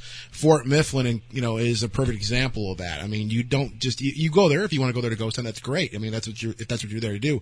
But there is this aspect of history that you have to take into account, and that alone I think is worth the trip if you're going to go out there to visit Fort Mifflin. Right, and then any ghostly activity would be a bonus. Even if that's your thing, that's something you can grasp. That's something very tangible. Right. And that's why I think people should embrace that more. And that ties in with what we're talking about here, Tony, as far as, saving this place and keeping the doors open for people to come in there and visit this place over and over again. Well, what options would they explore? Like, would they turn it over to the Park Service? Because I think the Park Service would, because of the Battlefield tie-in, I think that they would end up being able to take it. Of course, that would close it off to ghost hunters, but... Well, yeah. I mean, that's about the only thing I can think of. If it remains in Philadelphia's hands, then there's a lot more. Well, they're obviously not doing anything. They're out of money. Well, they can't afford to. Yeah. They're out of money, so they can't do that. So my question for you, Tony, was what can the average citizen who lives there, or maybe not even there, what can I do to help out all the way here from Michigan to help out your guys' cause to try to keep this structure around? If you go to fortmifflin.us, the website, there's a donation page there. Now, sometime by Tuesday or Wednesday, there should be a PayPal link on it. Okay. There is not one at this time. Okay. The only thing they have a secure page for credit cards, and you can always send a check, and they give the address. But PayPal, I think, is what most of the people that would listen to this show would use. They feel comfortable with it. They feel safe with it. Yeah. They've already entered all the information. So, if you'd wait till the middle of the week and go there, you will probably find a PayPal. And you know what? With like other things in PayPal, send what you can. Mm-hmm. Yeah. There are membership incentives which are on the site. You can, coming this week, you can pick one of the membership levels and become a member of Fort Mifflin on the Delaware for ongoing work, and again, pay through PayPal. If you live in the area, stop by and make a donation. I mean, even though the fort is quote unquote closed, we do have someone there every day from 7:30 to 2:30 in the office. Mm-hmm. The executive director basically took a 50% cut in pay while not taking a cut in hours to try to keep this place open. Well, a gentleman by the name of Lee Anderson. That's fantastic. And, his wife's 100% behind him on it, and he's just doing this to try to get us through, the rough times. Well, that's somebody we always talk. Only CEOs would think that way. Well, no, I was just going to say that we talk about it so much on the show here is just short-sightedness. Right. And that some people think, well, geez, God forbid I take a pay cut, But, if you had some type of vision to go, look, it's going to be tough here, but I know by making this sacrifice in the long run, it'll work out for all of us. It'll be great. And that's someone, you said Lee Anderson? Yeah, Lee Anderson's the executive director. Yeah, that's somebody, that's fantastic, and I salute a person like that who has that kind of vision to go, you know what, I'm going to make a sacrifice here for the good that I think it's going to help people out, all of us out down the road. And that's what it's all about, I think, really. And let me tell you, he wasn't making big dollars to begin with. I mean, It's a not-for-profit organization. If you want to dig into it, you can see what he was making. He's making half that right now. Yeah. And again, thank his wife, too. He's supported by his wife on this. Oh. Wife and family. Good. So it's not just like a single guy going out and doing it on his own. You have to remember there's a commitment of a whole family for this. So I'm thinking, and they're able to do it. Enough said about that. But give what you can. If you can't give, write. Say, hey, how about some funding for the fort? Yeah. Pass the links on that you see on other sites. Keep passing the message on. Well, that's a good use for MySpace right there. And I've seen that. I told you that today, Tony. That when I'm like, I went on, Satan's website, aka MySpace there, and I saw people posting, stuff like say Fort Mifflin up there. So it's a good tool to use that for. Get the word out there so people can take action on something like this. Yeah, I can't remember off the top of my head which one it is, but it's either myspace.com/Save Fort Mifflin or it's Facebook Save Fort Mifflin. One of them's that, and the other one is one of those, I think Facebook does, where people are trying to collect money type of pages also. Uh-huh. But if you Google it, that's the answer for everything. You'll find it. Yeah. And, that's absolutely true. Yeah. And it's amazing. Like I have received personally over 4,000 emails since this started, and I spend time every day answering these people individually.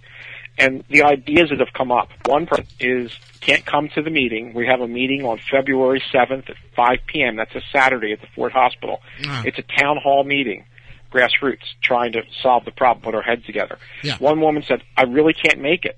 It's like a 300-mile drive, and I have to be at work on Sunday afternoon.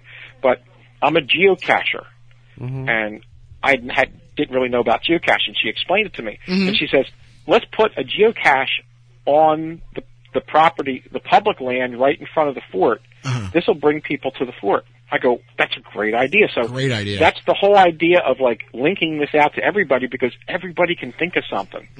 Exactly. And that the MySpace page is myspace.com/save Fort Mifflin. That you were correct on that, Tony. So you guys can go there and I guess add yourself on there and to support these people and get the word out. So that's another big thing too.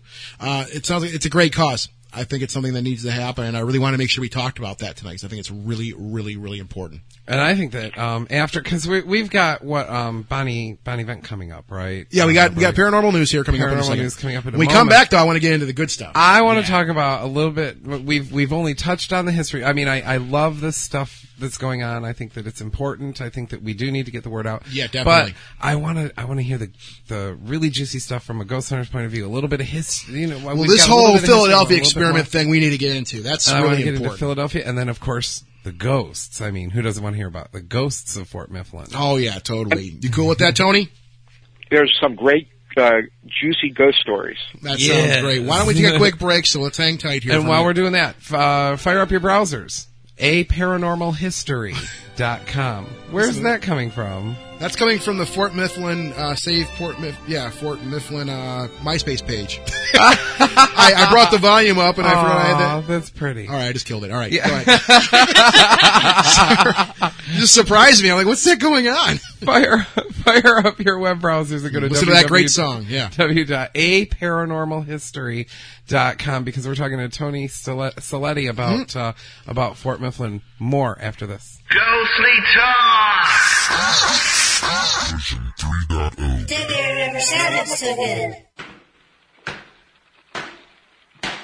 Shadow governments, strange rituals, new world shadow order, governments, strange buried rituals, treasure, new planetary world order, mind control, military cover-ups, corporate shadow governments, strange rituals, new world order, buried treasure, planetary mind control, unidentified flying corporate objects, presidential presidential assassination, unidentified flying objects, population presidential control, ancient rites, the pyramids, Illuminati, fascism, Illuminism, cryptozoology, fascism, cryptozoology, Six, the Czar out there, out there. It's a strange world. Visit OutThereRadio.net for more information. Welcome to Paranormal News on Ghostly Talk Radio. Paranormal News is produced by Genesis Creations Entertainment. I'm your host, Bonnie Vent. San Diego Paranormal is an affiliate for Sideshow Collectibles and Collectibles Today. From the Munsters to Scary Movie and even Pirates of the Caribbean, we've got you covered. How about a statue of Elvira for your desk? Please go to www.sdparanormal.com and look for Sideshow Collectibles and Haunted Collectibles on the left-hand navigation bar. The face of the Wayne County Historical Museum's mummy hasn't been seen for thousands of years, but soon area residents will be able to watch as a forensic artist reconstructs its features. Brenda Robertson Stewart is an Indianapolis painter, sculptor, and forensic artist specializing in reconstructing skulls for identification purposes, generally in crimes. However, she is donating her skills to the museum to bring to life the face of the museum's mummy. Museum founder Julia Meeks Garr purchased the mummy during a 1929 visit to Cairo, Egypt.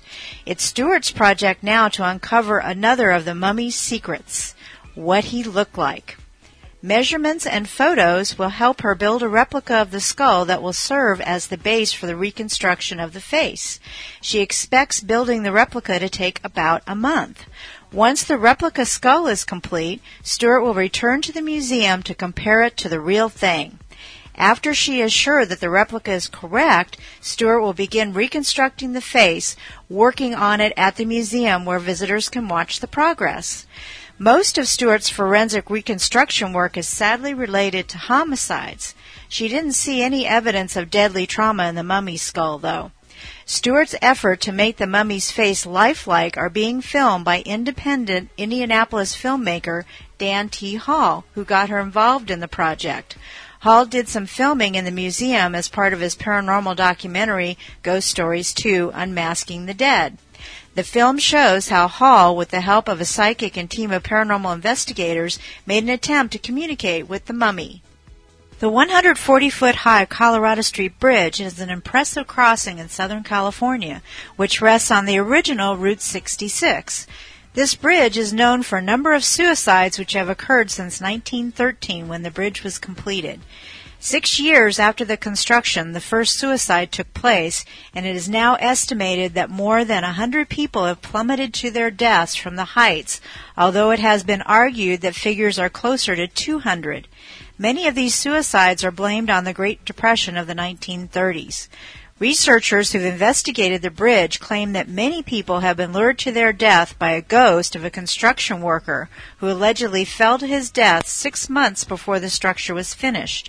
At the time, no one was sure about the incident because the worker was said to have plummeted into a concrete pit used to support one of the pillars of the bridge. His body was never found. For more information on these stories, please go to www.sdparanormal.com and the Paranormal News feed page. Don't forget, sign up for a free subscription to Paranormal News. Thanks for joining us today on Paranormal News. If you'd like to sponsor or advertise on Paranormal News, please send us an email at paraxnews@aol.com. You can listen to Paranormal News on Ghostly Talk Radio at www.ghostlytalk.com. Please check out their other fine shows. Or you can join us at paranormalnews.mypodcast.com. Until next time, I'm your host, Bonnie Bent.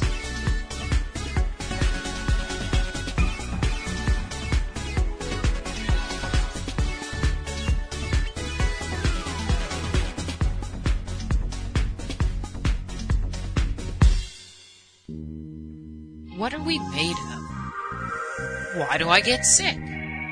How can I live a more balanced and whole life? These are just a few of the questions explored each week by naturopath, medical intuitive, and clairvoyant Dr. Rita Louise on Just Energy Radio. Explore your possibilities every Friday evening from 7 to 9 p.m. Central Standard Time. Join us at justenergyradio.com. You are invoking the spirits to help you. But the forces they represent are so sinister and powerful. You shall be a toy in their hands.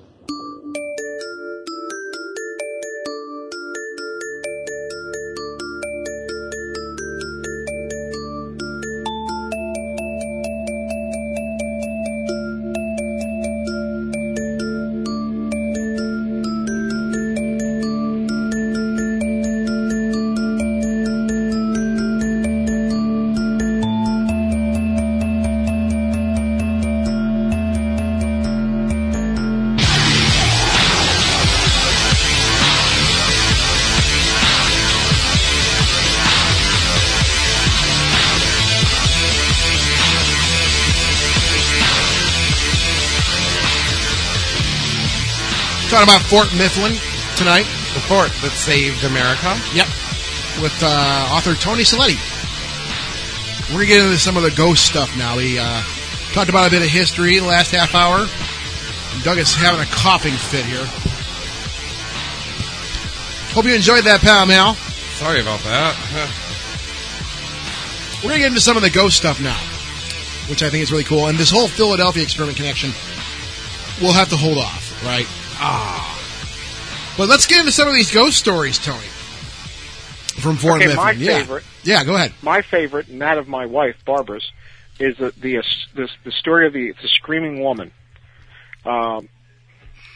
people have heard blood-curdling screams echoing through the fort, to the point where Southwest detectives, the district detectives who patrol that part of the city of Philadelphia, would come down on calls about a woman in distress, and you'd never find anything. The fort was locked up tight. They examined it. Well, a psychic had come there in the 1990s, and she had centered on the second floor of the officers' quarters. And she said that it was a woman named Elizabeth, and this Elizabeth was a officer's wife. Mm-hmm. And she felt that Elizabeth and her daughter Elizabeth had had a falling out over her daughter marrying beneath her station. Now, this is the 1800s, you know, right after the Revolution. And she threw her daughter out of the family. Well, during one of the yellow fever epidemics in Philadelphia, her daughter was said to have died, and this sent her mother into uncontrollable grief. I mean, she had never been able to reconcile her relationship with her daughter. Yeah. And then it was said in the legend, because of the psychic, that Elizabeth hung herself from the second story of the officers' quarters. Oh boy! Now, when I was researching Fort Mifflin, because I research history and paranormal, I found that there was an Elizabeth there. Her name was Elizabeth Pratt. Here's where the story changes. Okay. Elizabeth Pratt was a sergeant's wife, and she did have a daughter named Elizabeth. Now, these are also in the records of Fort Mifflin and in the National Archives. I'm thinking the psychic might have done a little research before she made it into the fort. Well, wait a minute. Whoa. That's not good, is it? Yeah. Well, because when you study older handwriting, sometimes letters look different, numbers look different when they actually are. Right. Well, in fact, Elizabeth Pratt did die in 1804. Uh-huh. Well, the problem was that the officers' quarters weren't built to 1814. 1804. Oh, okay. Interesting. All right. Okay. All right. Now, her daughter was named Elizabeth, and she died in 1803 from fever. Okay. Now, these are right in the fort's records. And before her daughter Elizabeth died, an infant Pratt died. It was not uncommon at the time if a child died soon after childbirth. It was never given a name, so history never recorded whether it was a boy child or a girl child. Uh-huh. Now, that being said, Elizabeth, after losing 2 children in a row, and then dying, then contracting whatever disease she contracted herself and died, could have been screaming in the fort, but not on the second floor of the officers' quarters. Because it wasn't even in existence for another 9 years. Yeah. Now, there was in 1863 an Elizabeth Bunker who could have been in those officers' quarters. Her husband was a non-commissioned officer, and she died of gastritis, and I have her, in my book, I have her death certificate from the Philadelphia Coroner's Office in the book. You can when you read it, you can see some of the documents that I found to back up my suppositions in the book. Uh-huh. Now, the very interesting thing was when we were doing our candlelight ghost tours this year, my wife had a problem with one of her legs, and so she was sitting back at the Fort Hospital, which we use for, greeting guests. And Lorraine Irby, who is the scheduling coordinator for Fort Mifflin, says, "You got to hear this story." Well, there was a docent there, a part-time docent, who was related to not to the Pratts, but the Platts, another old Philadelphia family. And he said that he never really even dreams, but he had this very vivid dream of this woman coming saying, "My name is Elizabeth Pratt." And he said, "Well, you mean Platt? You're one of my ancestors." And she says, "No, Elizabeth Pratt." She goes, "And I am happy that my story has finally been told correctly." So, in a way, as paranormal investigators, one of our duties is to sometimes we have clients who we try to find an answer for. Well, in this case, the client that we had was Elizabeth Pratt, and through another person, she told that she was glad that she was no longer be called a woman who hung herself, took her own life, but her true story was told. So it's kind of one of those the circle of life things where you get what all paranormal investigator gets, a resolution for the client. In this case, the client had been dead for over 200 years. Well, a lot of times there isn't really a resolution for the client. A lot of places you go to, that's one of these few, I guess you could call it, verifiable situations. Well, it's not verifiable, but it is. Well, not conclusively like there is a ghost here, but somebody came forward and said, okay, through another person said, thank you for clearing my story. This is what's happened here. So it's a lot more meat than most stories have as far as trying to get some answers. You see what I'm saying? Right. So, yeah, a lot of times you can't, you don't get those kind of answers. Right, and this is really, really interesting because it sounds like there's like the mix-up of Elizabeths, right? Yeah. And how did the Elizabeth name even get into it in the first place? But all of that's fascinating, but it doesn't yet, as far as I know, help explain the screaming lady and what people do when they hear it. I mean, the cops have been called out. Detectives have been searching the building, and they never find this lady. Yeah. And so, how often is she heard? Is it like one of those that happens on the same day, or only in the full moon on a foggy night, or is there, or is it random? Just random. It seems to be random because the fort was from 1771 to 1952 it was an active military fort, sometimes demobilized, but there was always somebody there. So this happens dozens of times during the year, but different times of the day and night. Now, my investigations at Fort Mifflin showed that there's more activity during the day than at night, but then again, the most activity at a military base, unless the nation's on war footing, is during the day. Mm-hmm. So these discordant entities that we are trying to explain would more logically be more active during the day than at night.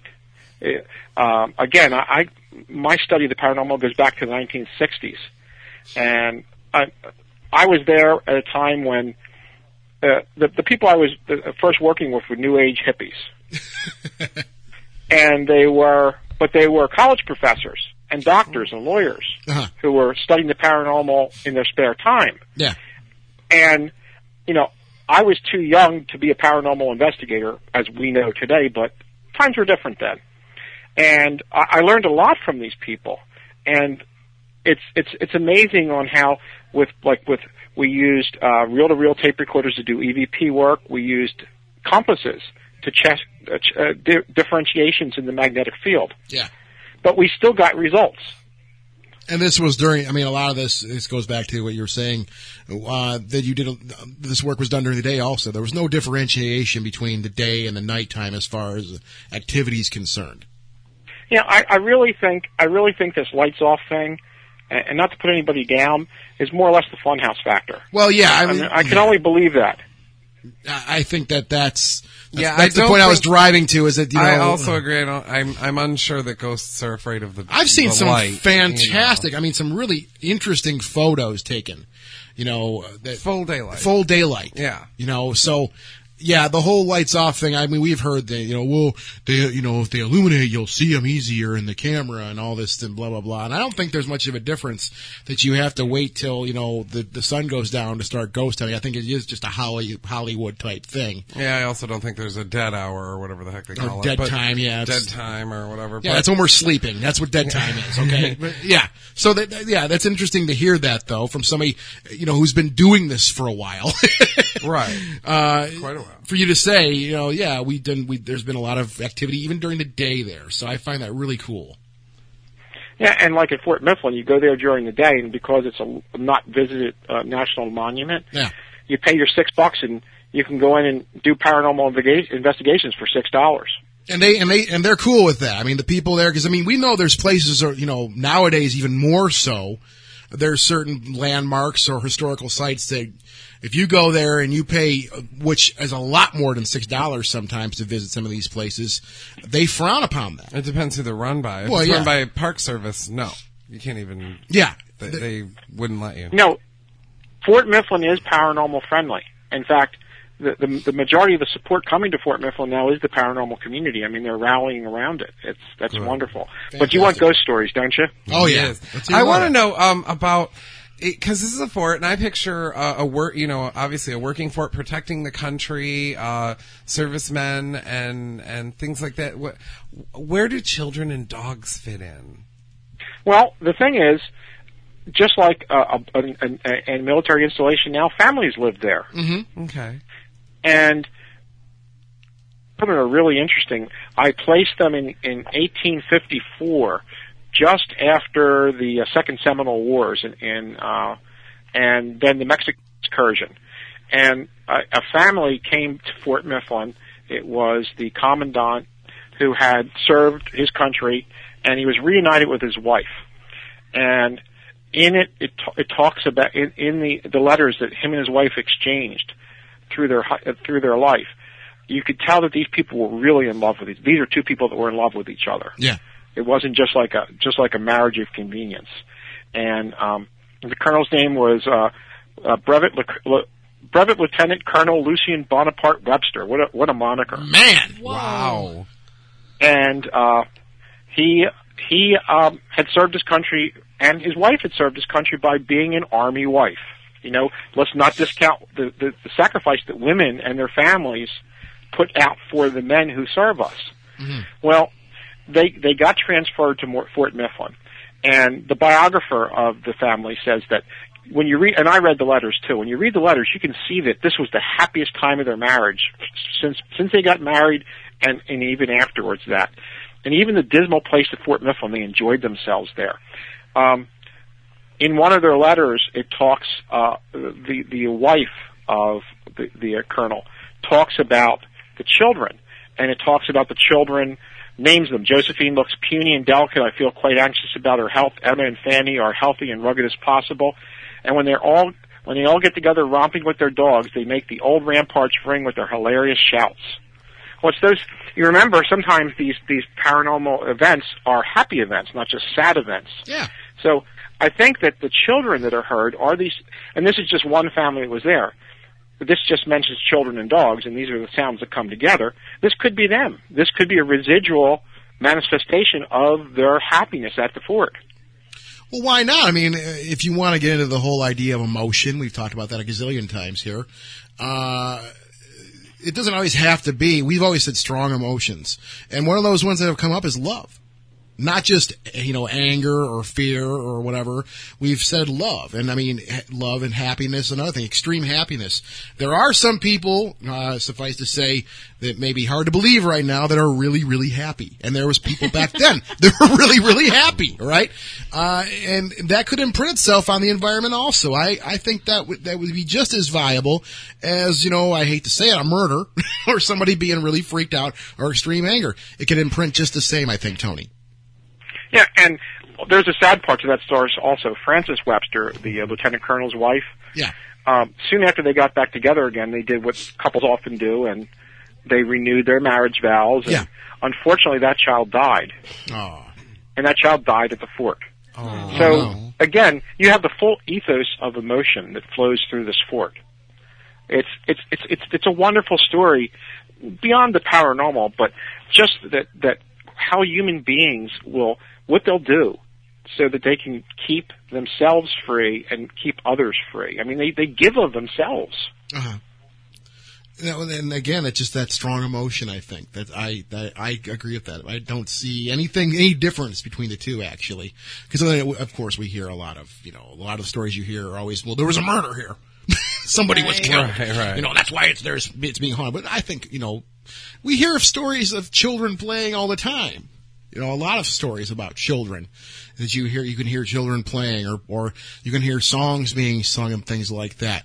And that sounds like a pretty happy thing. I mean, most children, when they're that young, their first 10 years of life, all they really know how to do is love, I think. They don't really know. They haven't been conditioned to the point where they have that hard exterior, like, when you turn about 11. Yes. Yeah, so, I mean, that stuff makes perfect sense to me. What else? I think a place there at the fort that people would be interested, because I hope that a lot of ghost hunters out there are like, wow, if they have heard of this place, this might be like, oh, and I've heard more. I've heard the stories. Right. I got to go there, or if they hadn't heard of this place, I hope you check it out. You know, at paranormalhistory.com and SaveFortMifflin.org. But one place I know that always attracts ghost hunters, no matter what side of any fake controversy you're on, you know, do ghosts hang around in graveyards or whatever. One thing that sounds like it would attract a lot of people, and I know I would walk around in it. There's a desecrated graveyard? Yeah. What happened was the fort used to be an island. And originally, the people, when they died at the fort, because remember, we didn't do in bombings and we didn't have funeral homes back in the Revolutionary War, were buried right outside the fort, right outside the walls of the fort on the island. And this went on for a while. In fact, Elizabeth Pratt, the daughter Elizabeth and the infant Elizabeth were also buried right outside of it. And it was kind of hard for me to track down where this cemetery was until I went, dug a little deeper, and there was a commandant that was there. In this place, Tommy was a captain. And when he was stationed there, he was another officer that had come up from doing battle with the Native Americans in the South, you know, when we stole their land from them. Mm-hmm. But, several times. Yeah. Several times. Yeah, but, yeah. Well, what happened was, it describes him collapsing on the center parade ground. And he was dying. And there was a lot of gnashing of teeth, because this was a band of brothers who had just fought a common enemy together, and they loved their captain. He was a hard, I would say hard, I can't say that word on TV, on the radio, but you know what I mean. Yeah. But his men loved him because he was fair and he treated them right. Mm-hmm. And he died. He died basically from, what might have been malaria, because the death certificate is kind of ambiguous for the time. Yeah. But I'm thinking he might have contracted malaria and eventually died from it. And it describes him as being buried outside the fort, just beyond the moat on the meadow. Now remember, we're still on an island, and the description doesn't say across the moat, across the meadow, across the river, on the mainland, but it says there. Mm-hmm. So then I have, when they reburied everybody, because the fort was going through some changes, they buried all the people that are there at an old yellow fever station up the river. They were then taken again and then buried in the national cemetery system that was started right after the war between the states by Lincoln, Gettysburg being first. Right. And that's also where Elizabeth Pratt and her child are buried.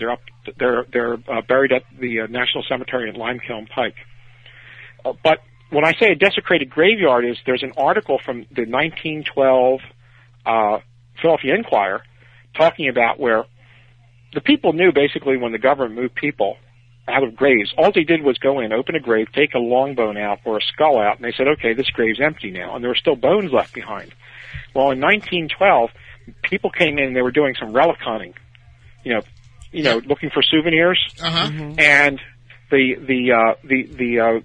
Grand Army of the Republic and some other fraternal organizations were coming out to put decorations on the graves of the veterans that were left, because they knew they were still there, and they had found recently dug graves where people, and that's the desecrated graveyard that's at the fort. Ooh. Yeah. So, I mean, is there any, as far as activity is concerned, I mean, we have these desecrated graves, and we've heard these stories before, where, you know, somebody upsets the natural balance, and then all things go haywire. What kind of experiences or things have been seen or heard there? It is basically a sense of unease at that point. Like, you know, that's that old saying, I feel like I'm walking over somebody's grave. Oh, yeah. And again, I think the emotions are because these people were long dead by the time when they were being moved a second time. Yeah. What I think it is I think it was the indignation of those brave men that had fought in the war between the states, the Grand Army of the Republic, who had came there and found their comrade in arms from previous wars graves desecrated. And I think it's that anger that's actually imprinted on the soil of Fort Mifflin. Wow. Very well could be. It very well could be. We got a couple minutes left, unfortunately. We have to talk about the Philadelphia experiment because it's probably like our top 3 favorite things to talk about here on the show. Tony, so what's the relation? What we have this thing written here, but what's the relation between Fort Mifflin and the Philadelphia experiment? Well, the Fort Mifflin is just down the river from the Philadelphia Navy Yard. Okay. And the Philadelphia Navy Yard is where, when the ships were built, they were sent to the Philadelphia Navy Yard to have arms put on them, the cannons, machine guns, the final fitting. And then the ship would drop down to Fort Mifflin, which was being used at the time for a magazine for weapons. And the soldiers who were there, when the atmospheric conditions were just right, you could see St. Elmo's fire dancing across the tops of the superstructures of the battleships and the cruisers that were being built there. Because what they were doing was they were degaussing a ship. Now, you degauss a ship to change its magnetic signature so that magnetic mines aren't attached to it. Yeah, right. That was the whole reason, and that's what they were doing. That was their original intention for the experiment. Right. And now, you know the part about the sailors appearing in a bar? Right. Well, let me tell you, sailors appear in bars all the time. But here's what happens. In 1941, about a few months before the bombing of Pearl Harbor, there was a convoy that had left the East Coast under Lend-Lease for Britain, and it was being escorted by some World War I era battleships. And one of those battleships was the first battleship that was sunk. One of our battleships sunk during World War II by a German submarine. Now here comes the other part of the Philadelphia experiment. What happened was the nation was outraged, and 100 sailors' lives were lost, and they were published, and the families were contacted. Well, there's a sailor that's in a bar in Philadelphia, and when the paper comes in, he reads his name as being one of the sailors who was lost at sea. So he goes out to a phone, and I'm not quite sure if there was a phone in the house or it was a party line, and calls his family and said, "Hey, I was supposed to be stationed on that ship. I'm stationed at the Philadelphia Navy Yard, and I have a letter to the editor from the commandant of the Philadelphia Navy Yard saying, hey, this guy is actually here. He's on leave right now, but as soon as he gets back, we'll have him contact his family." So you have a sailor that was at sea on a ship that appears in a bar in Philadelphia. So you put the sailor who miraculously appears from death's door and the St. Elmo's fire caused by the degaussing and the right atmospheric conditions, you got the Philadelphia experiment. Oh, wow. Unfortunately, we are right at the top of the hour.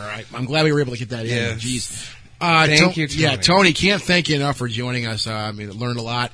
And also, everybody check that out. What are the websites again, Doug? Oh, yes, www.aparanormalhistory.com and then savefortmifflin.org. Yeah, and then also if you want, as far as MySpace is concerned, myspace.com/savefortmifflin. A lot of cool stuff to check out on all those websites. And Tony, we can't thank you enough again for joining us.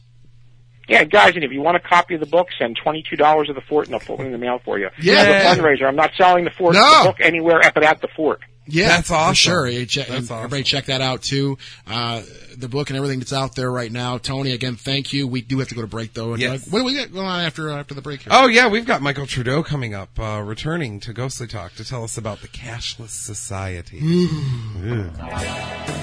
For more info, visit ghostlytalk.com.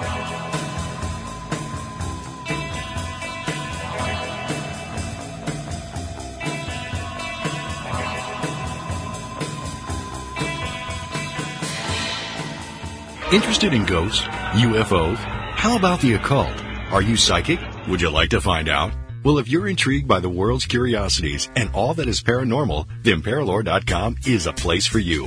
Create your own profile, start a photo album, write a blog, or just hang out and watch countless hours worth of paranormal videos while chatting with other Paralore members. Who knows? You could win a prize or two if you're quick and brave enough. It's all here, and it's all free. Visit www.paralore.com and join today. Again, membership is free, and we know you won't be disappointed. Paralore.com. Unlock your mind.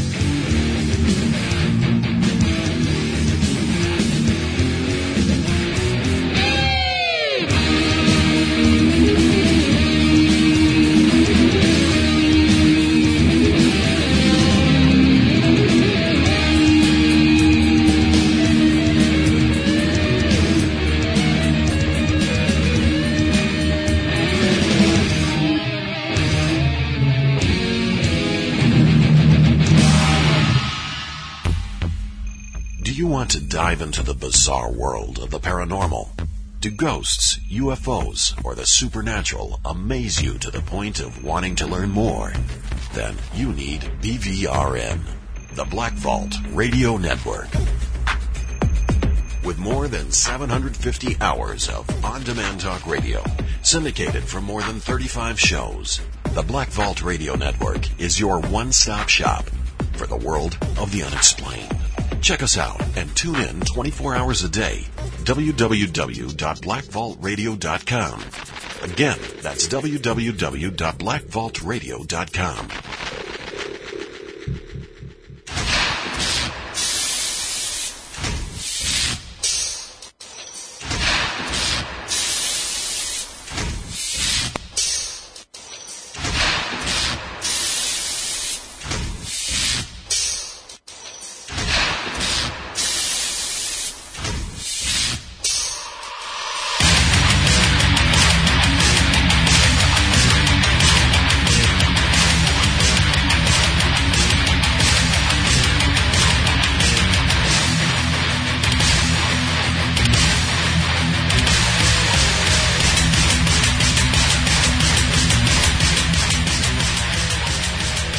Wicked riff. Totally awesome. That band that there was comments being made during the break, and I'm having fun with this. That was a band named Sacrilege from the UK album Turn Back Trilobite, 1988. From 1988? Yeah, they were nice enough to give us permission to use it, and everybody was making comments, here in the studio, like, that sounds so 80s. I'm like, well, yeah, it was 80s. Yes, it was. Good stuff, though. Doug, it was interesting that we were talking about, I haven't mentioned in the first hour when we just rap, right? Yeah. I haven't mentioned we rap? Yeah, we rap. Yo, yo, yo. No, not that kind of rap. We have a rapper. I've heard you rap before. I have the MP3. You do not want me to play it on Ghost. Plowed out of my mind in Peru, Indiana. But it was the best. Sid Haig sitting next to us. God, that was a night. Anyways. When we rap during the first half hour, I mentioned something about the bank's got this huge bailout thing, and then they're spending that money other than on parties and raises and bonuses and stuff the like good that. stuff. They're also spending that money on hiring lobbyists to lobby the very Congress that gave them the money, which for looser restrictions. How much looser can the restrictions get? Yeah. I don't know. But so it's really interesting that I mentioned that. And then our guest tonight is Michael Trudeau of www.colonialresources.com. Many of you may remember him from it's been like 4 years, but I'm going to tell you a little bit about Midas Michael. Report, and things like exactly. And it was really cool to talk to him then. It's even cooler to talk to him. Oh, now. Especially now. Michael Trudeau has been an economic advisor and monetary specialist for nearly 20 years. During those years, Michael has also began a career in talk radio broadcasting under the tutelage of CBS's own Charles Kuralt. Kuralt, as Michael explains, taught me many things about investigative journalism, but the biggest thing I learned working with Charles was how to talk about complex issues in terms everyone can relate to and understand. Thank God for that. We'd be lost. Michael began his career as a monetary specialist with one of the largest precious metal firms in the country. His field of expertise is the coming cashless society, which I see this, and I want to talk about it. We said expertise. Now, this is a solid, tangible thing we're talking about also. I can see we always had the expert issue here, but we're talking about something a little different here. Quite different. Michael believes that we are headed for a cashless society perpetrated intentionally, and this is the scary part, perpetrated intentionally by the Federal Reserve and the U.S. government. The website is www.colonialresources.com. Michael, welcome back to Ghostly Talk. Man, it sure is good to be back with you guys again. It's fun listening to the music, fun listening to the lead-ins and stuff. You guys are awesome. We have a lot of fun. Well, that's a compliment. Pass before the hour's over. No, that's a compliment coming from you, Michael, because we know how many years you've been in this, so that's a real compliment. So thank you so much. Thank you very much. The energy that's coming out of the through the microphone on your end is just phenomenal, guys. Well, this is important stuff. This is important to us. This is important to every single, not only every single American, but everybody all around the world. Because the U.S. somehow is still one of them economic leaders. I don't know how, but they haven't flubbed it up enough to be down at the bottom yet. But so this affects everybody all over the world, and there's nothing scarier than when the government is intentionally perpetrating things and they're telling you things are absolutely wonderful and this is how it needs to go, and you know that behind the scenes there's scheming and there's things going on. Well, it makes you not want to trust anybody, and that's the reason I've been living in hysterics for the last 10 years, Michael. Exactly. So we want to know what's going on. You don't have any option but to, I guess, trust these guys because they're pretty much in charge, so it just comes down to, the realization that we are being, I guess, led astray down a very ugly path, and there's really not too many people who are even so much aware of it. You commented on a couple of things that I want to touch on right off the bat. One is that you made the comment that it affects everybody, and it does, and that's correct globally as well. Mm-hmm. It really affects every single person that there is, most of us, in a negative fashion. Mm-hmm. The introduction when you were talking about one of the things that Charles Kuralt had taught me, and it kind of hit me when you were saying that, was the regards about taking a complex issue but bringing it down to street level. Oh. And the point with that is, if you take just as an example the Federal Reserve, and you bring in and you start to talk with people about, you can go, it depends on how far back you really want to go, but if you start bringing in the Knights Templar and you bring in all the details of Jekyll Island and how these guys got together, and you can start to lose people pretty quick. It's interesting if you can bring it down to street level in a real quick snap and just say simply how many folks know that the Federal Reserve is no more federal than Federal Express. Oh. And that's what he meant by bringing it down to the level where you go, what do you mean it's not federal? Mm. Well, why would you think it's federal? Well, because the name's federal. Well, Federal Express has the same name because the government owned them based on those standards. And it comes to the quick realization that, hey, wait a minute, maybe they don't, but sure they do. Of course they do. It's the government. Yeah. And in fact, it's not. It's a private for-profit corporation, just like about any other for-profit corporation, save for one major difference, which is it operates here without paying any state or federal taxes. Oh, wonderful. I want that option. And then this company, by the way, is owned by stockholders. Now, I have talked with my brokers for many years to try to get me some of that stock, but so far it's just none of the buys have gone through. Who the hell owns that stock? That's what I have to ask right now. Who? Yeah, I want to know whose name is on that. Who is a stockholder in the Federal Reserve? Well, I can tell you right off the bat that most likely the stockholders in the Federal Reserves are guys who own the member banks. So if we go to like the Rockefellers and the Rothschilds, exactly, that's your group. And when we look at who it is that's really running the show, it really comes down to the adage of, hey, it's simple as follow the money. And if we've got this gang of thugs who can actually create money at their whim and their discretion and create that, of course, value then associated with it, at that point it really is up to them. And that's why I said, we're pretty much forced to trust them when we really know that there's no trust at all. But that's numbing. Well, go ahead, Doug. Yeah, in such power. I mean, the thing is, all these people you see these people in the news who have these powerful jobs with they have money and cars and whatever they want, and then they do something stupid.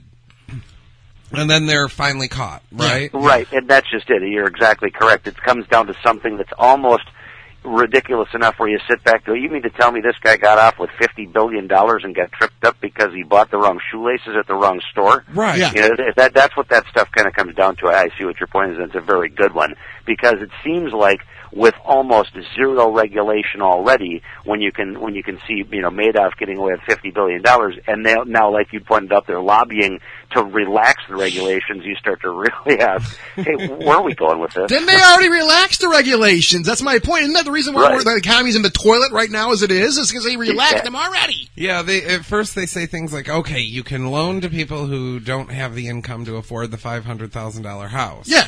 So they do, and then they wonder why everything's tanking. So you relax things, and look what happened. And now they're lobbying for more relaxation. I have a feeling that what they mean is in other areas, like maybe not with the lenders themselves, reporting to the government, what they have to tell the government, what they have to make public, I should say. Right, and it always comes to me down to a real basic warning that came out many, many years ago, of course, and that was when Thomas Jefferson stood up and said, I fear banks more than I fear standing armies. And he went on to further quote that the reason that he does is because he fears that the people will allow private banks to issue their currency, when in fact it's in the Constitution that says that we really don't do that. We have Congress issue the currency and set its value. And what we did in 1913 with the Federal Reserve Act was we allowed these thugs into our country to begin doing it here instead of Congress. So when we did that, this is kind of what we opened up, and this is what Jefferson had made the warning of, is this.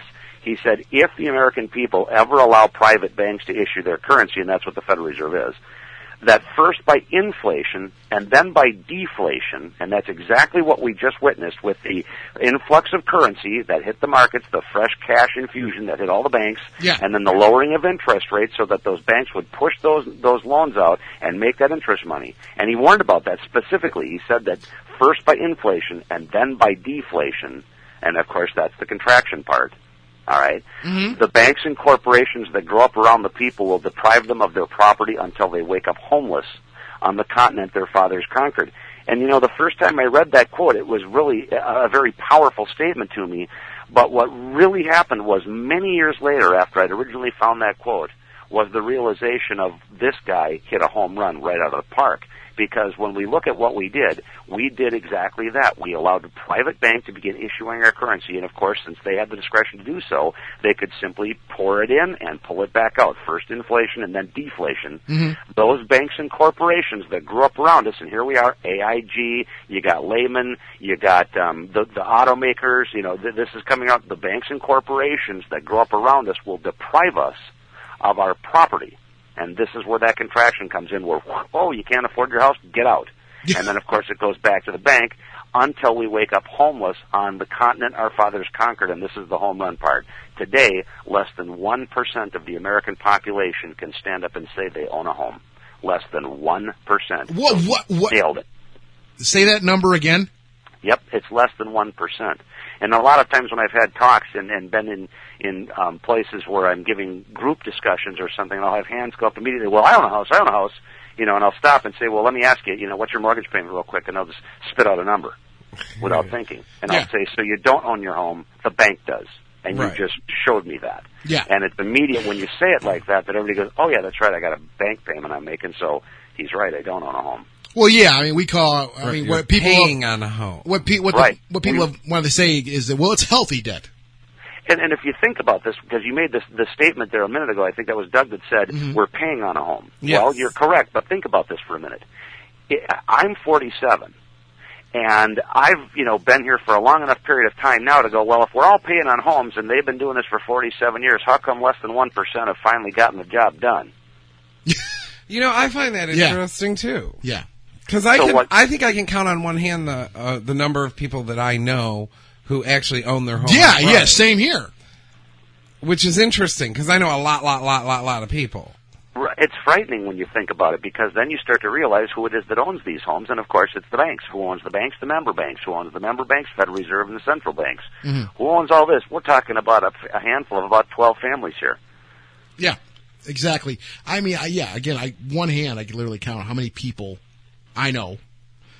But okay, let me ask you this. How do you get in on this? Well, no, hang on. No, really. I mean, if you want to throw all your morals out to the wind and end up in hell, how do you get in on? Let's just ask this question: taking advantage of these people, and why? It's like I said, you can get yourself on the list to buy stock, but so far they haven't called my broker yet. Well, that's true. Well, Michael, let me just ask you this, okay? And this goes back. We've been discussing this here, lately on the show and stuff. It's a paranormal show, so, but it comes up. I mean, it's like it's the elephant in the living room, man. You got to discuss it, right? Yeah. It's pretty paranormal when you think about it, because this thing goes way back. Like I said, you can take this as far back as you want to, and you can get into the discussion from the Knights Templar and how these guys have passed this secret down, and the Masons and so on for generation after generation to a handful, to the next handful, to the next handful, and yet somehow they've managed to keep this pretty much a secret from the globe, outside of the fact that we all stand up and go, wait a minute, I don't own a home.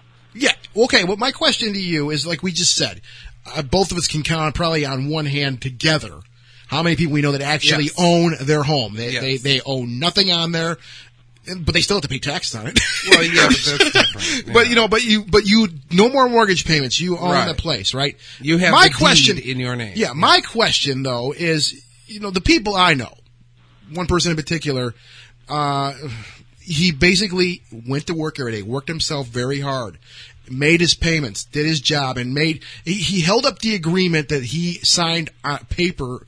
That he agreed to do this, right? 30 years before that. 30 or 15, whatever, it was 15, that he was going to do this. He signed a contract, he honored that contract, paid the money back, and he's good to go now. Now, that's not that complicated, really, when it comes down to it. He didn't get in over his head. He knew what he could afford.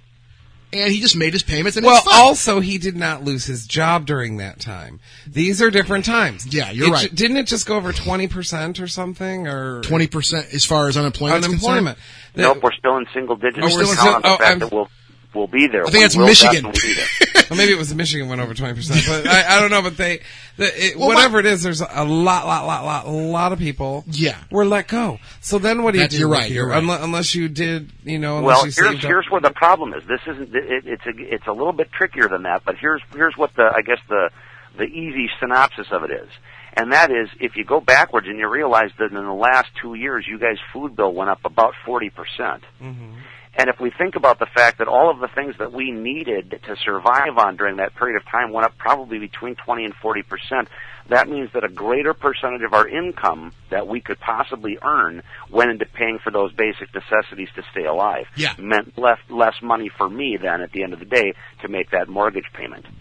So, of course, then I have to get into a little bit more sketchier loans, and again, that's where these guys come to get you. Well, I think that's what 80% of the problem here has been, designer financing. That's what's done. They set that up so that would happen for their gain, of course. Michael, I've often wondered, what do the banks do with all these houses? I mean, why would you want a house? Why would you want a house that you just threw someone out of? I mean, because they can then take that money and take that house rather and sell it again, if you will, and put the next guy in it under another mortgage. Mm-hmm. So it's just a matter of a revolving door is what's going on. Because it revolves.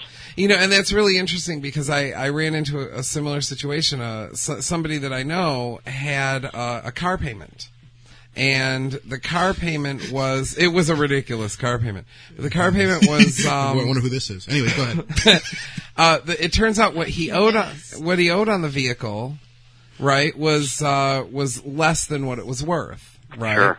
So what happens is, if you happen to, anyway, here in Michigan, I think if you miss 2 payments, and you, even if you pay them 1 hour late or 1 day late, right? Yeah. If you miss 2 payments, the loan, the people who gave you the loan for the car have the option to take it away, right? Mm-hmm. Well, you look on the paper and it says, the value of this vehicle is X, and he owes less than that, mm-hmm. right? Well, if we take the car, we get to sue him for what he owes, and we get to sell the car. Mm-hmm. And resell the car, correct. Which is amazing. They get double the money. It's like super bang for the buck, because someone misses 2 payments. And one of the things that's really important of an aspect to look at is that this is, although a lot of this seems to be somewhat paranormal, this is the part that isn't. Mm-hmm. When my mom, I think it was probably just before I joined you guys' program the first time, because it was 2005, and she called me, and we had this conversation, many years back. But she's got interest in knowing that I've got interest in finances. She's got some degrees in psychology, but mine is finance, and so she calls me every once in a while when she sees something that's of interest financially that she thinks I might have interest, because it gives her an opportunity to call, I think, probably more than anything, and chat for a bit. And she called up and said, boy, did you see on Good Morning America that they said that the dollar had dropped 25% in the last 2 years, or had lost 25% in the last 2 years. And I said, no, I didn't catch that. I said, but that sounds about right. I think it's about 12% annual. And she says, yeah, boy, that's pretty bad. And I said, yeah, it is. And it dawned on me, I asked the question, I said, why is that, Mom? And she says, well, 25%, that seems like an awful lot. And I said, yeah, I think so too. Now let me ask you again, though, why is it bad? How is it affecting us? How is it bad? Mm-hmm. And absolutely dumbfounded was she. And I literally broke it down to, well, do the math in percentages then and figure like this. If our family of 5 growing up was able to get by on 4 bags of groceries every month, if you bought them correctly or bought them carefully, and it was $100 bill, so $25 per bag of groceries. Yeah. And we're just getting by on that, but we're getting by okay. And then you lose 25% of the buying power of your money in a 2-year period of time, and in just 2 years, you've lost one of the bags of groceries. How's the family of 5 doing? And what happens if it does it again? And it starts to, and then it starts to really sink in with her about how bad this really has begun. And I said, because it doesn't affect poor people, rich people, bad guys, good guys. This is absolutely unbiased. It affects every single person there is equally in the fact that your dollars, however many you might have of them, now buy you 25% less products or services. And, at that point I said, now I got another question for you, Mom. You mentioned that they said that the dollar had lost 25% of its buying power. I said, where do you think it went? And again, there's just dead air. Kind of like here. Do you think we should look in the couch cushions? And a lot of us. And I think it went into space. Yeah. She says, "Okay, Smarty, where is it?" And I said, "Well, I'll tell you. It's not due to cosmic forces of some foreign entity coming into nothing like that. All right." There is no such thing as economic evolution here that's occurring that's making the dollar just erode away. So it's coming down to an outright 100% theft on purpose. Period. And that's exactly what you have to come to as a conclusion. And then, from that point, you can step back and say, okay, what can we do about it? I mean, can we stop these guys? And it was unique for me because not too far back, I think maybe, as a matter of fact, I can tell you exactly when it was. It was November 22nd because it was the anniversary of Kennedy's death. And it was symbolic because of the Federal Reserve and Kennedy's death coinciding with an executive order that he signed. But there was a group that got together called End the Fed. And they protested. They went to every single Federal Reserve building in the country, one of which happens to be in Minneapolis, which is not far from where I live. And sure enough, here they were for the first time in my lifetime with placards standing up, "End the Fed is a fraud," and so on. And it was wonderful to see that because I've been kind of after this fight for a long time, and it's neat to see people standing up in front of that building with actual placards protesting the building for the first time. So that was nice. And there is actually some movements going forward here, so people kind of are starting to get it. And of course, I think that this meltdown that occurred is really helping because I think what happened here is these guys meant to do this. It just got out of control, and before they knew it, they'd lost control globally, and now they're really struggling to get it back. That's one thing they've forgotten to talk about. They've talked about bailouts. They've talked about economic stimulus. They've talked about obviously with the new president, we've got a new plan or whatever. And, the $500 tax refund they're talking about. Yeah, they've talked about all these different things, but they forgot to talk about looking into the economic system itself, the monetary system itself, starting with the Fed. And that's because they don't want to, because if they did that, then they would expose it for what you really only have two options to that. One is you expose it for what it is, or you go in and you say, I'm going to take a really good look at this, kind of like the Warren Commission. And you come back and say, well, we couldn't find anything wrong. And everybody goes, okay, what time's Monday Night Football on? 8 p.m. Good, we're good to go. And we all sit back down and go, everything's good again. Yeah. And it really isn't. The thing that is so shocking to me is that people just have the group that does know what's going on, the people who really do talk about this, and maybe they may not know exactly how it's happening, but they know there's something happening. They're not willing or not big enough yet to stand up and be audible.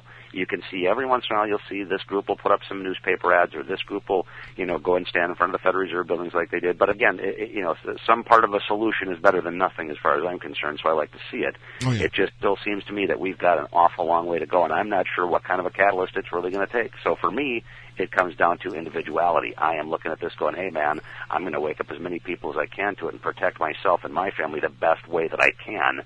Which way is perfect? There isn't a perfect way, so I'll do it the best way again that I can. Fantastic. Let's find out. Well, we've talked about the foundation of this here.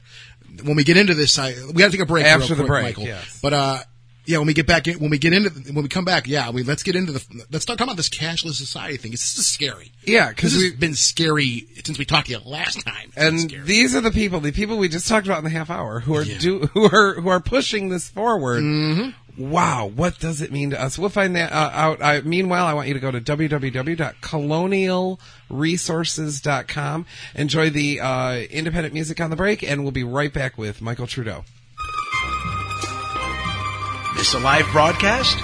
Feel free to download it direct from the on-demand archives at ghostlytalk.com.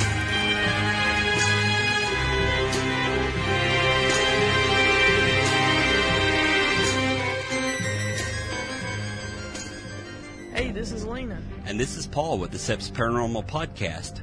Check us out twice a month where we will be discussing our most recent paranormal investigations here in Chattanooga, Tennessee.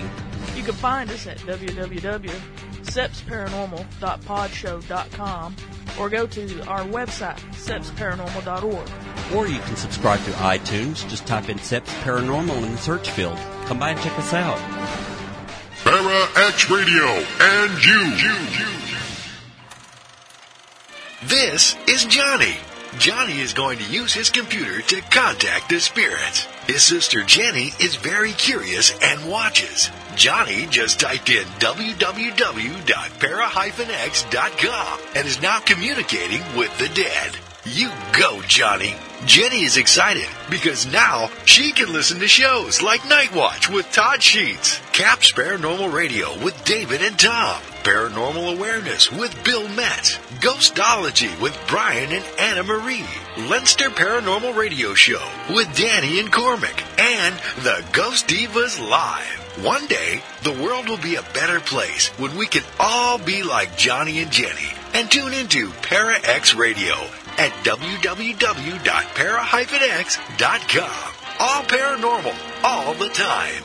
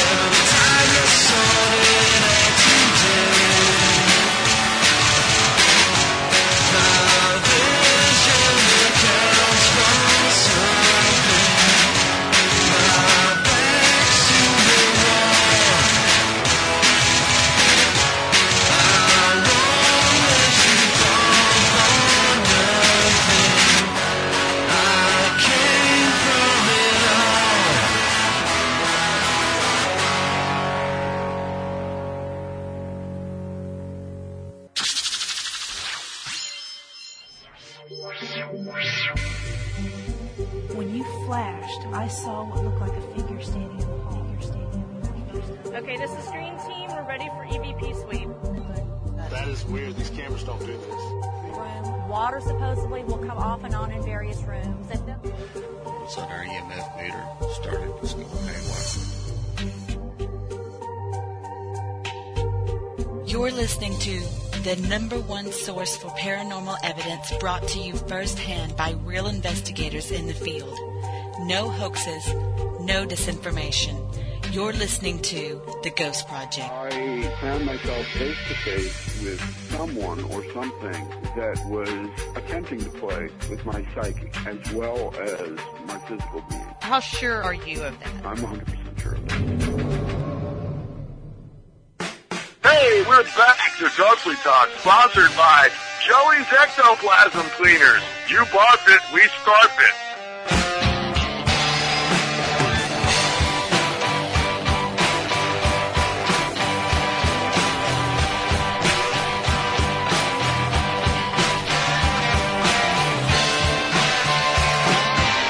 Told you I'd make a liner out of that. It's good. I like it. Joey's Ectoplasm Cleaners. Dave Brocky's never short for any content for this show, as you heard last week. And true. I said that last week when we had him on. He's like, I got a commercial for you guys. And he nailed that thing. And I said, okay, I'll isolate it. We'll use it. So there we go. Congratulations, Dave. Thank you. In the last half hour, we set it up. We learned about the Fed and the essentially just the foundation, what we're talking, not lies, the misinformation, the fraud that we live with every day, thinking the Fred is the Fred. Who's Fred? The Fred is a fraud. The I Fed, am the Fred. The Fed is I run the economy. No, the Fed is acting in your best interest. It's not. It's a business. Yeah. It's a business. So what's up with that? They're not a government agency that's there to operate. From what I understand, to operate. It's a for-profit business. They're out to make a profit. We set that up, and one of the things they're interested in doing is forming this cashless society. We're going to learn about that. The website is www.colonialresources.com, and the guest back again on Ghostly Talk is Michael Trudeau. Wow, it's just scaring me. I'm shaking in my boots. Well, it's interesting because the first time I really started hammering on this thing was I had my own program, as you mentioned earlier. Mm-hmm. And getting ready for the show, going through news tidbits one day, I stumble onto this little tidbit about a RFID microchip that had been placed inside of Infinity lipstick tubes and sold through Walmart in Broken Arrow, Oklahoma. Oh, yeah. We heard about that one. It's one of those things where you sit back and you go, that sticks out. I don't even know where to go with that statement. That little sentence, you could have gone in 50 different directions if it was Saturday Night Live. Uh-huh. But I thought to myself, this has got to be interesting as to why you would want to track lipstick around town, so let's find out what the deal is. And I started delving and doing some research, and I found out that Walmart had been involved in tagging a lot of their products, and had planned on going 100% RFID through their systems within a couple of years. And I thought, boy, there's something to this. So I got on, a little bit further into the research. And at the same time, I was on another pathway. And that was doing research as a monetary specialist. I'd come into the Omnibus Drug Smuggling Act and started researching this Know Your Customer rules and all that business, and as to what might be on the sidebar there. Mm-hmm. And it turned out not to be quite as innocuous as they perpetrated, which is, hey, we're trying to stop money launderers and drug smugglers and counterfeiters. And they eventually got to what we're going to have to do. Because that's the first thing they buy, Michael, is lipstick. Yeah, isn't that square? Yeah. And so they start off with we got to stop these counterfeiters, so we're going to change the currency, physically change the currency, put some security features on it, some microprints, some watermarks, and so on. And they did that, the metal strip and the currency. You hold it up and see it now. Mm-hmm. And they did that. And, of course, great expense to the nation to revamp the entire currency supply. But obviously, if the counterfeiters are there, we got to do what we got to do, I guess. Mm-hmm. So we move on, and apparently it didn't work. And how we know it didn't work is because they came out and said it didn't work, and now we've got to change the currency again, and now they're coming out with all the pretty colored bills. Oh, God. And you start to, well, wait a minute now. Okay, what's the scoop here? You've revamped the nation's currency supply twice within a 10-year period of time with the guise of we've got to catch these nasty, evil-doing counterfeiters. Mm-hmm. And in all this time, here we are sometime later, I'm looking at this going, how come I haven't seen any counterfeiters paraded across the nightly news screen yet? Instead, it's always, we got a couple of college kids printing bogus 20s on the school printer buying beer. Yeah. Not, major counterfeiting rings that would, I guess, justify changing the nation's currency supply twice in a decade. It has been a long time since I had a nice counterfeiting ring. So I start wondering what's going on. Why the song and dance here and changing all the currencies around? And of course, it comes down to there's always a reason for it. They're certainly not doing it because they want to put artists to work with new designs for currency. And what it really came down to is these guys are conditioning us into believing that this is a problem that's so severe that they're going to have to take currency out of it altogether in physical form and make it electronic. Yeah. And, once I started to do the research on that, bang, I started to connect up with the RFID microchip business of everything being microchipped to move it around the country and be able to track it. So you could stock it, I guess, and, when it's running out at Walmart, we've got the truck at Walmart in the back loading it back up again. Uh-huh.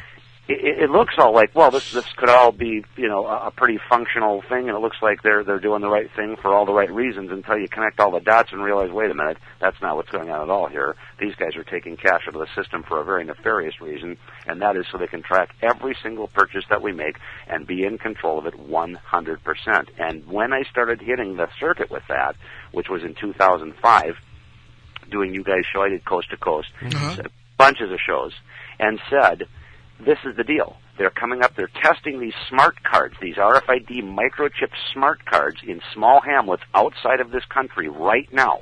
Mm-hmm. And they're offering the little citizens of the hamlet X, here's the deal, you use this card instead of money, and we're going to give you a 20% off on all your purchases, or 10% off on all your purchases. So, of course, everybody signed right up on board. Yeah. And they're working out the glitches. And I said they're going to have this system in place within 2 years' time.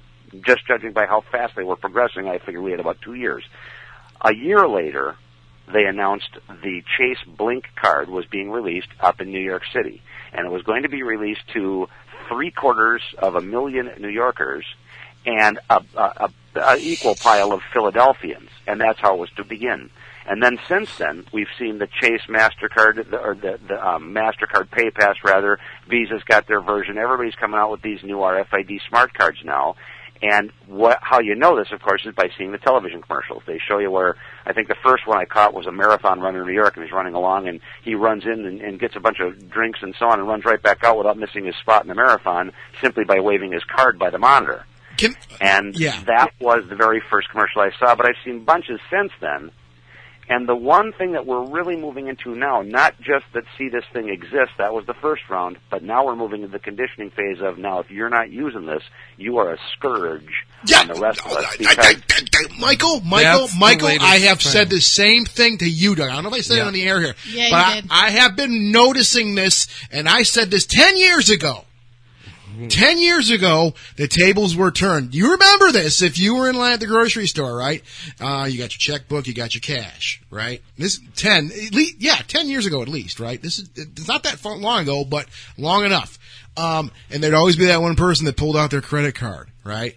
Yep. And you go, oh, Jesus, this guy's got to run his... Now, of course, back then they were not dial-up, so it would take forever to run the thing, But you're like, oh, God, this guy's going to spend all day long. Why couldn't he just write a check like a normal person would? What's going on now? Now, I have watched, in a decade, that completely turn around. I saw another commercial, Michael. I'll go back and forth with you on this.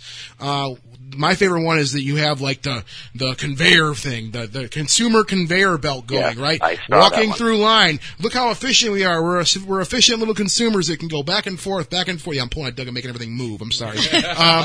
But we're efficient consumers. We make everything, and we're moving right down the line. All of a sudden, somebody pulls a check out. or a $20 bill. Oh my God! It's like a big. The sky is falling. It makes things less brighter too. Exactly. That's the key, and that's what I was just going to say, because, again, I mentioned my mom's in the psychology field, so that's one of the things I've got a lot of experience in is that, and it's something that I caught right away, which is this conditioning is not just innocuous marketing here. It's propaganda, this is straight up. Serious psychological conditioning when they show, and you hit it, which is the music's all wonderful and light and happy, and everything's colorful, and everybody's smiling, and they've got wonderful clothing and bonnets on, and they're all doing their business at the flower shop, and then all of a sudden out comes, like you mentioned, the $20 bill, and bang, black and white. They go right down to the music getting slower and slower or turning icky, and then the next thing, everybody's got scowls on their faces, and they're looking at you like, see what you did? And man, I'm telling you now, that even if that doesn't happen to you when you walk into the store and pull out that cash, the subconscious has picked that up and it's burned it in. And now you're walking through there and you get an uneasy feeling about every part of that transaction unless you're doing it the easy way with the card like everybody else was doing. Well, no, they what they do now, still in order to track you, and this is another thing everybody knows, the people in this studio know how cranky I get when I go to a place. I do too. And I go to a place and I pull out cash out of my American money, out of my wallet to buy a product, and they go, "Can I get your name, please, and your address?" Why the hell do you need that information from me? Right. What are you writing, a book? It's cash. It's cash. Check it out. Put it under the light. Get the strip. Right. Fine, whatever. And, this is coming to a point very soon now where the last step will be, gee, it ain't working. We couldn't get this thing covered, boys, so here's what's happening. Iran is flooding America with currency that they're making over there in Iran, and it's bogus, and boy, they're wiping us out economically, and look at how bad things are economically now. We can't have it, so here's what we're going to do. Mm-hmm. And, of course, America, as a society, is going to be right on board with it, man. They're not going to back down and argue one bit. They're going to go, well, we can't let Iran do that. Yeah, well, of course. And the patriotism comes in, and, we all want to look out for ourselves and our country, so that's the conditioning on that, too. Not that I don't love this country. They'll tell us it's a terrorist act that is unlike the New York buildings that went down. They'll say this one is much more subtle but much more severe. Mm-hmm. The currency coming in. So at that point, they're going to announce we're going to have to go cashless. And they've already got the systems completely set up for it. You can go into any store you want to, anywhere in America, and they've got systems set up to use card-only monitors. They are RFID readers that they'll just scan your card, bing, pull the money right out of your account, bing, put it right into the account of the seller, and it's a done deal. Yeah. It gets worse because one of the things, and I don't know if I covered this the last time we were with you guys, but there is, and here comes the paranormal for you. But they patented back in 1999, the United States Patent Office, and you can go into Google and check this out. Yeah. They patented a barcode tattoo. So if you want to go to Google, just type in barcode tattoo, and the rest will be done for you. It's going to take you right to the U.S. patent site. It'll give you the patent number, which is 578 million something. But 578 is what sticks in my mind as far as the first numbers for it. And it's going to tell you, and the verbiage is very exact. It says, a barcode tattoo that will be placed on the back of your right hand and used to consummate a sale, deducting the amount from the buyer or from the buyer's account and depositing it into the seller's account. Mm-hmm. And this is something that, because it's a barcode tattoo, not just any marker tattoo, but a barcode, you will be able to use with the same exact system that they've got in place in every store right now. And that has already been patented. So again, when we talk about the stuff that gets out there on the fringe a little bit and people go, oh, come on, you're talking, hey, go there. Look it up yourself. This is all easy for me to say this stuff. But you can go, because of the wonderful existence of the Internet, you can go to Google and educate yourself. You can type in the questions, who owns the Fed? You can type in barcode tattoo. Those two will really get it going for you, but I'll give you a really fun one if you want to spend some time late at night not being able to sleep, and that's type in this executive order number. The number is 11,110. That's the executive order that Kennedy signed 40 years ago that cost him his life.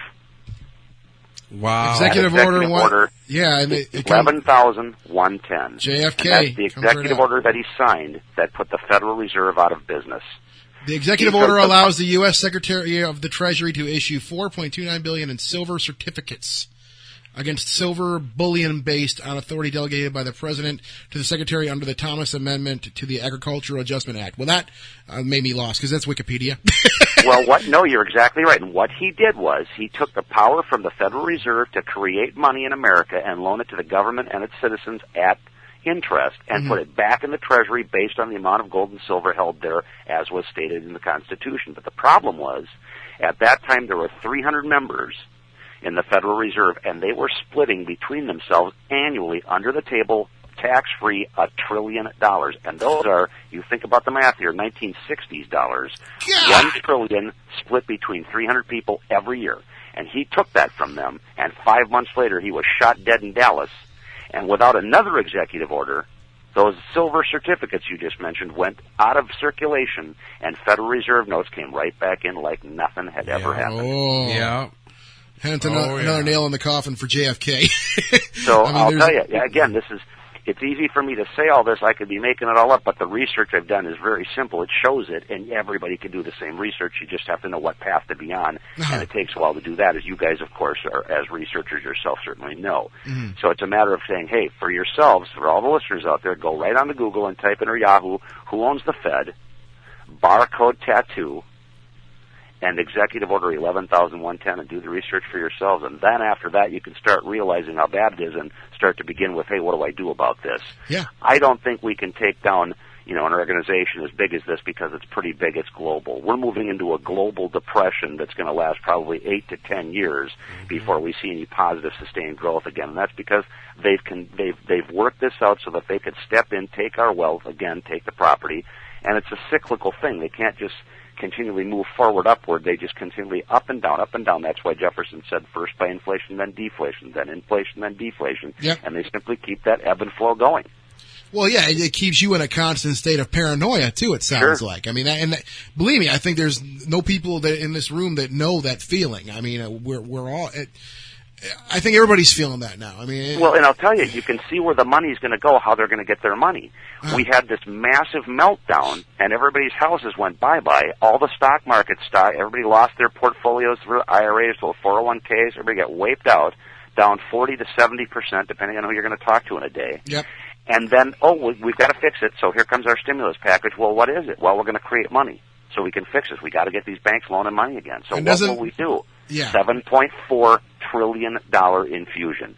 And mark my words on this, as that $7.4 trillion begins to work in this economy now, that bailout package you heard of, which was the $700 billion, that's nothing. This is $7.4 trillion when it's over.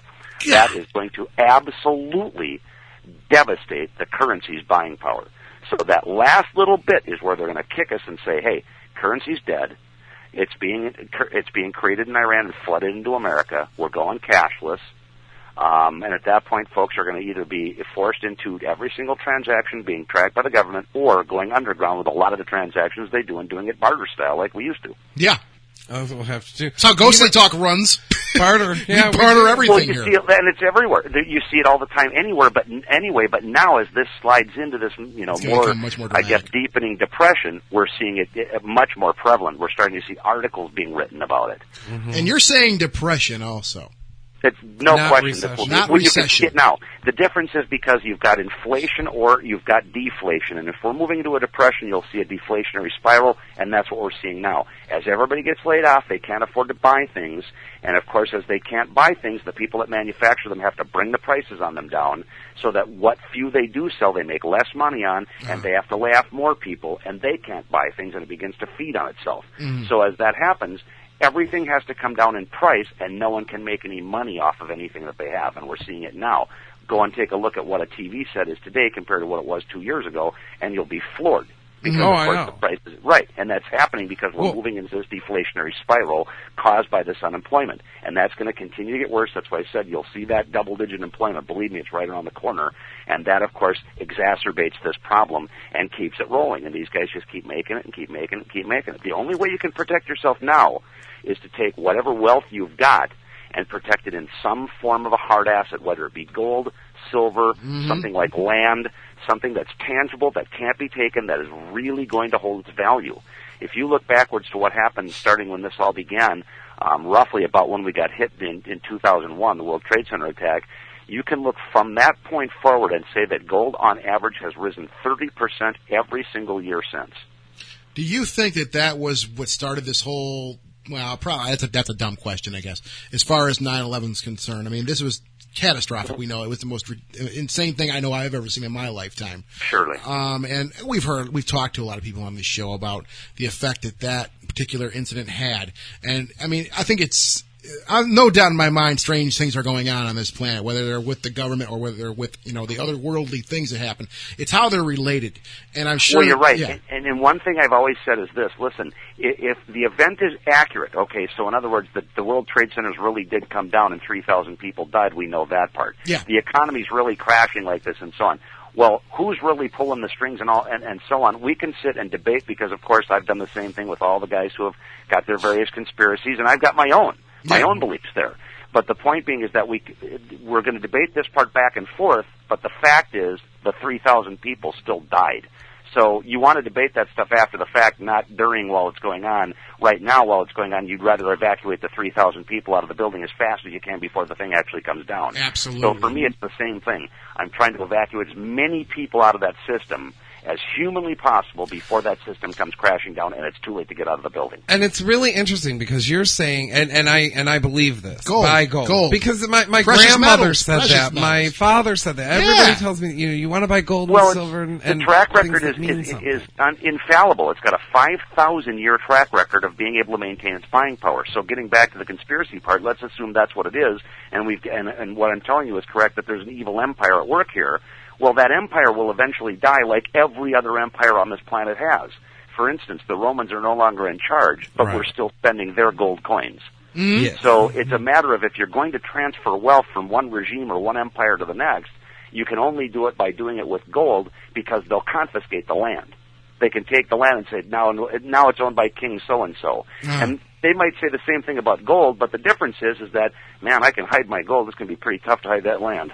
Well, well, even property, they'll confiscate property too. I mean, and you can't hide it. Well, yeah, I mean, it's not land property, but like your house, obviously. Absolutely. Yeah. But at least if I can take my gold and get away, I've got my value, I've got my wealth with me. Yeah, whatever country you go to, the gold is worth. Well, and irrelevant to that, it's transferable globally. So, for instance, if we look at the price of gold today, at close to whatever it is, must be 900 now, or darn close to it. Closed at 900 on Friday. Is you've got the same gold that's selling over in England at $1,100 in their currency. Right. And the difference is the currency separation, but the buying power of the gold is identical. I can take my gold, go over to England, buy the same quality suit that I can here for now. And that's the aspect that will always transfer from one place to the next and through time. That ounce of gold today, which is a $20 gold piece, a 1 ounce gold piece, back in the 1800s bought you $20 in merchandise. Well, that was a good quality suit of clothing for $20. Oh, yeah. Today, that ounce of gold for $900 will still buy me the suit of clothing. A $20 bill back then would have done the same thing. Today, it won't. So it's that aspect of losing the buying power that's being stolen, and they can't take it from the gold. They can't take it from gold. That's why you use that. Or to barter with it. I mean, trade it back and forth. If nobody will accept a paper dollar anymore from you for goods and services, you better have something else that they need. Yeah. Or you better have another medium of exchange that's readily acceptable, like gold or silver. Exactly. Unfortunately, God, we can talk about this. I know. And somebody's listening because I hear commercials now all the time. People want to buy your gold. Oh, cash now for gold. Cash now for gold. Bring in your jewelry. Bring in your wedding band. Bring that stuff is becoming fought after now because it's really in short supply. All of the mints are suspending sales. The governments do not want to let it go. I'll tell you what, guys, if I can, I'm going to offer an article that I wrote on barter economics and the coming cashless society. Sure. If anybody wants it for free, they can call and we'll send it to them. The number to call is 800 4042. You know what, Michael? You dropped out. You dropped out for a second. What was the number again? It's 1-800-685-4042. Perfect. Excellent. Check that out. Call into that if you want this article. And we'll just send it out to anybody who wants it for free. Nobody's going to call you and hassle you about nothing to buy anything or anything like that. Just educate yourselves the best way you can. I've written some stuff that I can send you guys free of charge. Will help that way. Thank you, Michael. Wow, thank you, Michael. Hang on the line. Hang on the line. Don't leave us just yet. Hang tight for 1 second. The website is www.colonialresources.com. That was Michael Trudeau, the Cashless Society, the Fed, Sorry, we didn't talk about to think about. Yeah, we didn't talk about ghost stories here, but this show's more than that. We need people to think on their own, and Michael is saying, you can read these things, you can look at them, and we've watched since 2005. Go back to 2005. Listen to the archive of that, and this. Man, I got to thank Michael Trudeau. I have to thank Tony Saletti of aparanormalhistory.com for coming on the show as well. I want to thank each and every one of you for listening and putting up with us for the past 3 hours. Of course, next week, remember... We're going into February. Yeah, no show next week. Next week is Super Bowl Sunday. Everybody have a great I'm proud to say that we are officially piercing into our 8th year of broadcasting also. Starting next week. News coming up on... Yeah, thank you. Yeah, you were out, Michael. Sorry. Michael said congratulations. Thank you, though, Michael. And, yeah, man, we'll let you know about all the details on that. I don't know what we're going to do just yet. So, until 2 weeks from now, thank everybody and have a great Super Bowl Sunday next week. This has been Ghostly Talk. I'm Doug. I'm Scott L. And I'm Bonnie. We'll see you guys in a couple weeks. Ghostly Talk! You have been listening to Ghostly Talk Paranormal Talk Radio. The Ghostly Talk audio program is distributed for free under the Open Content License. Please share with all your friends and support independent media.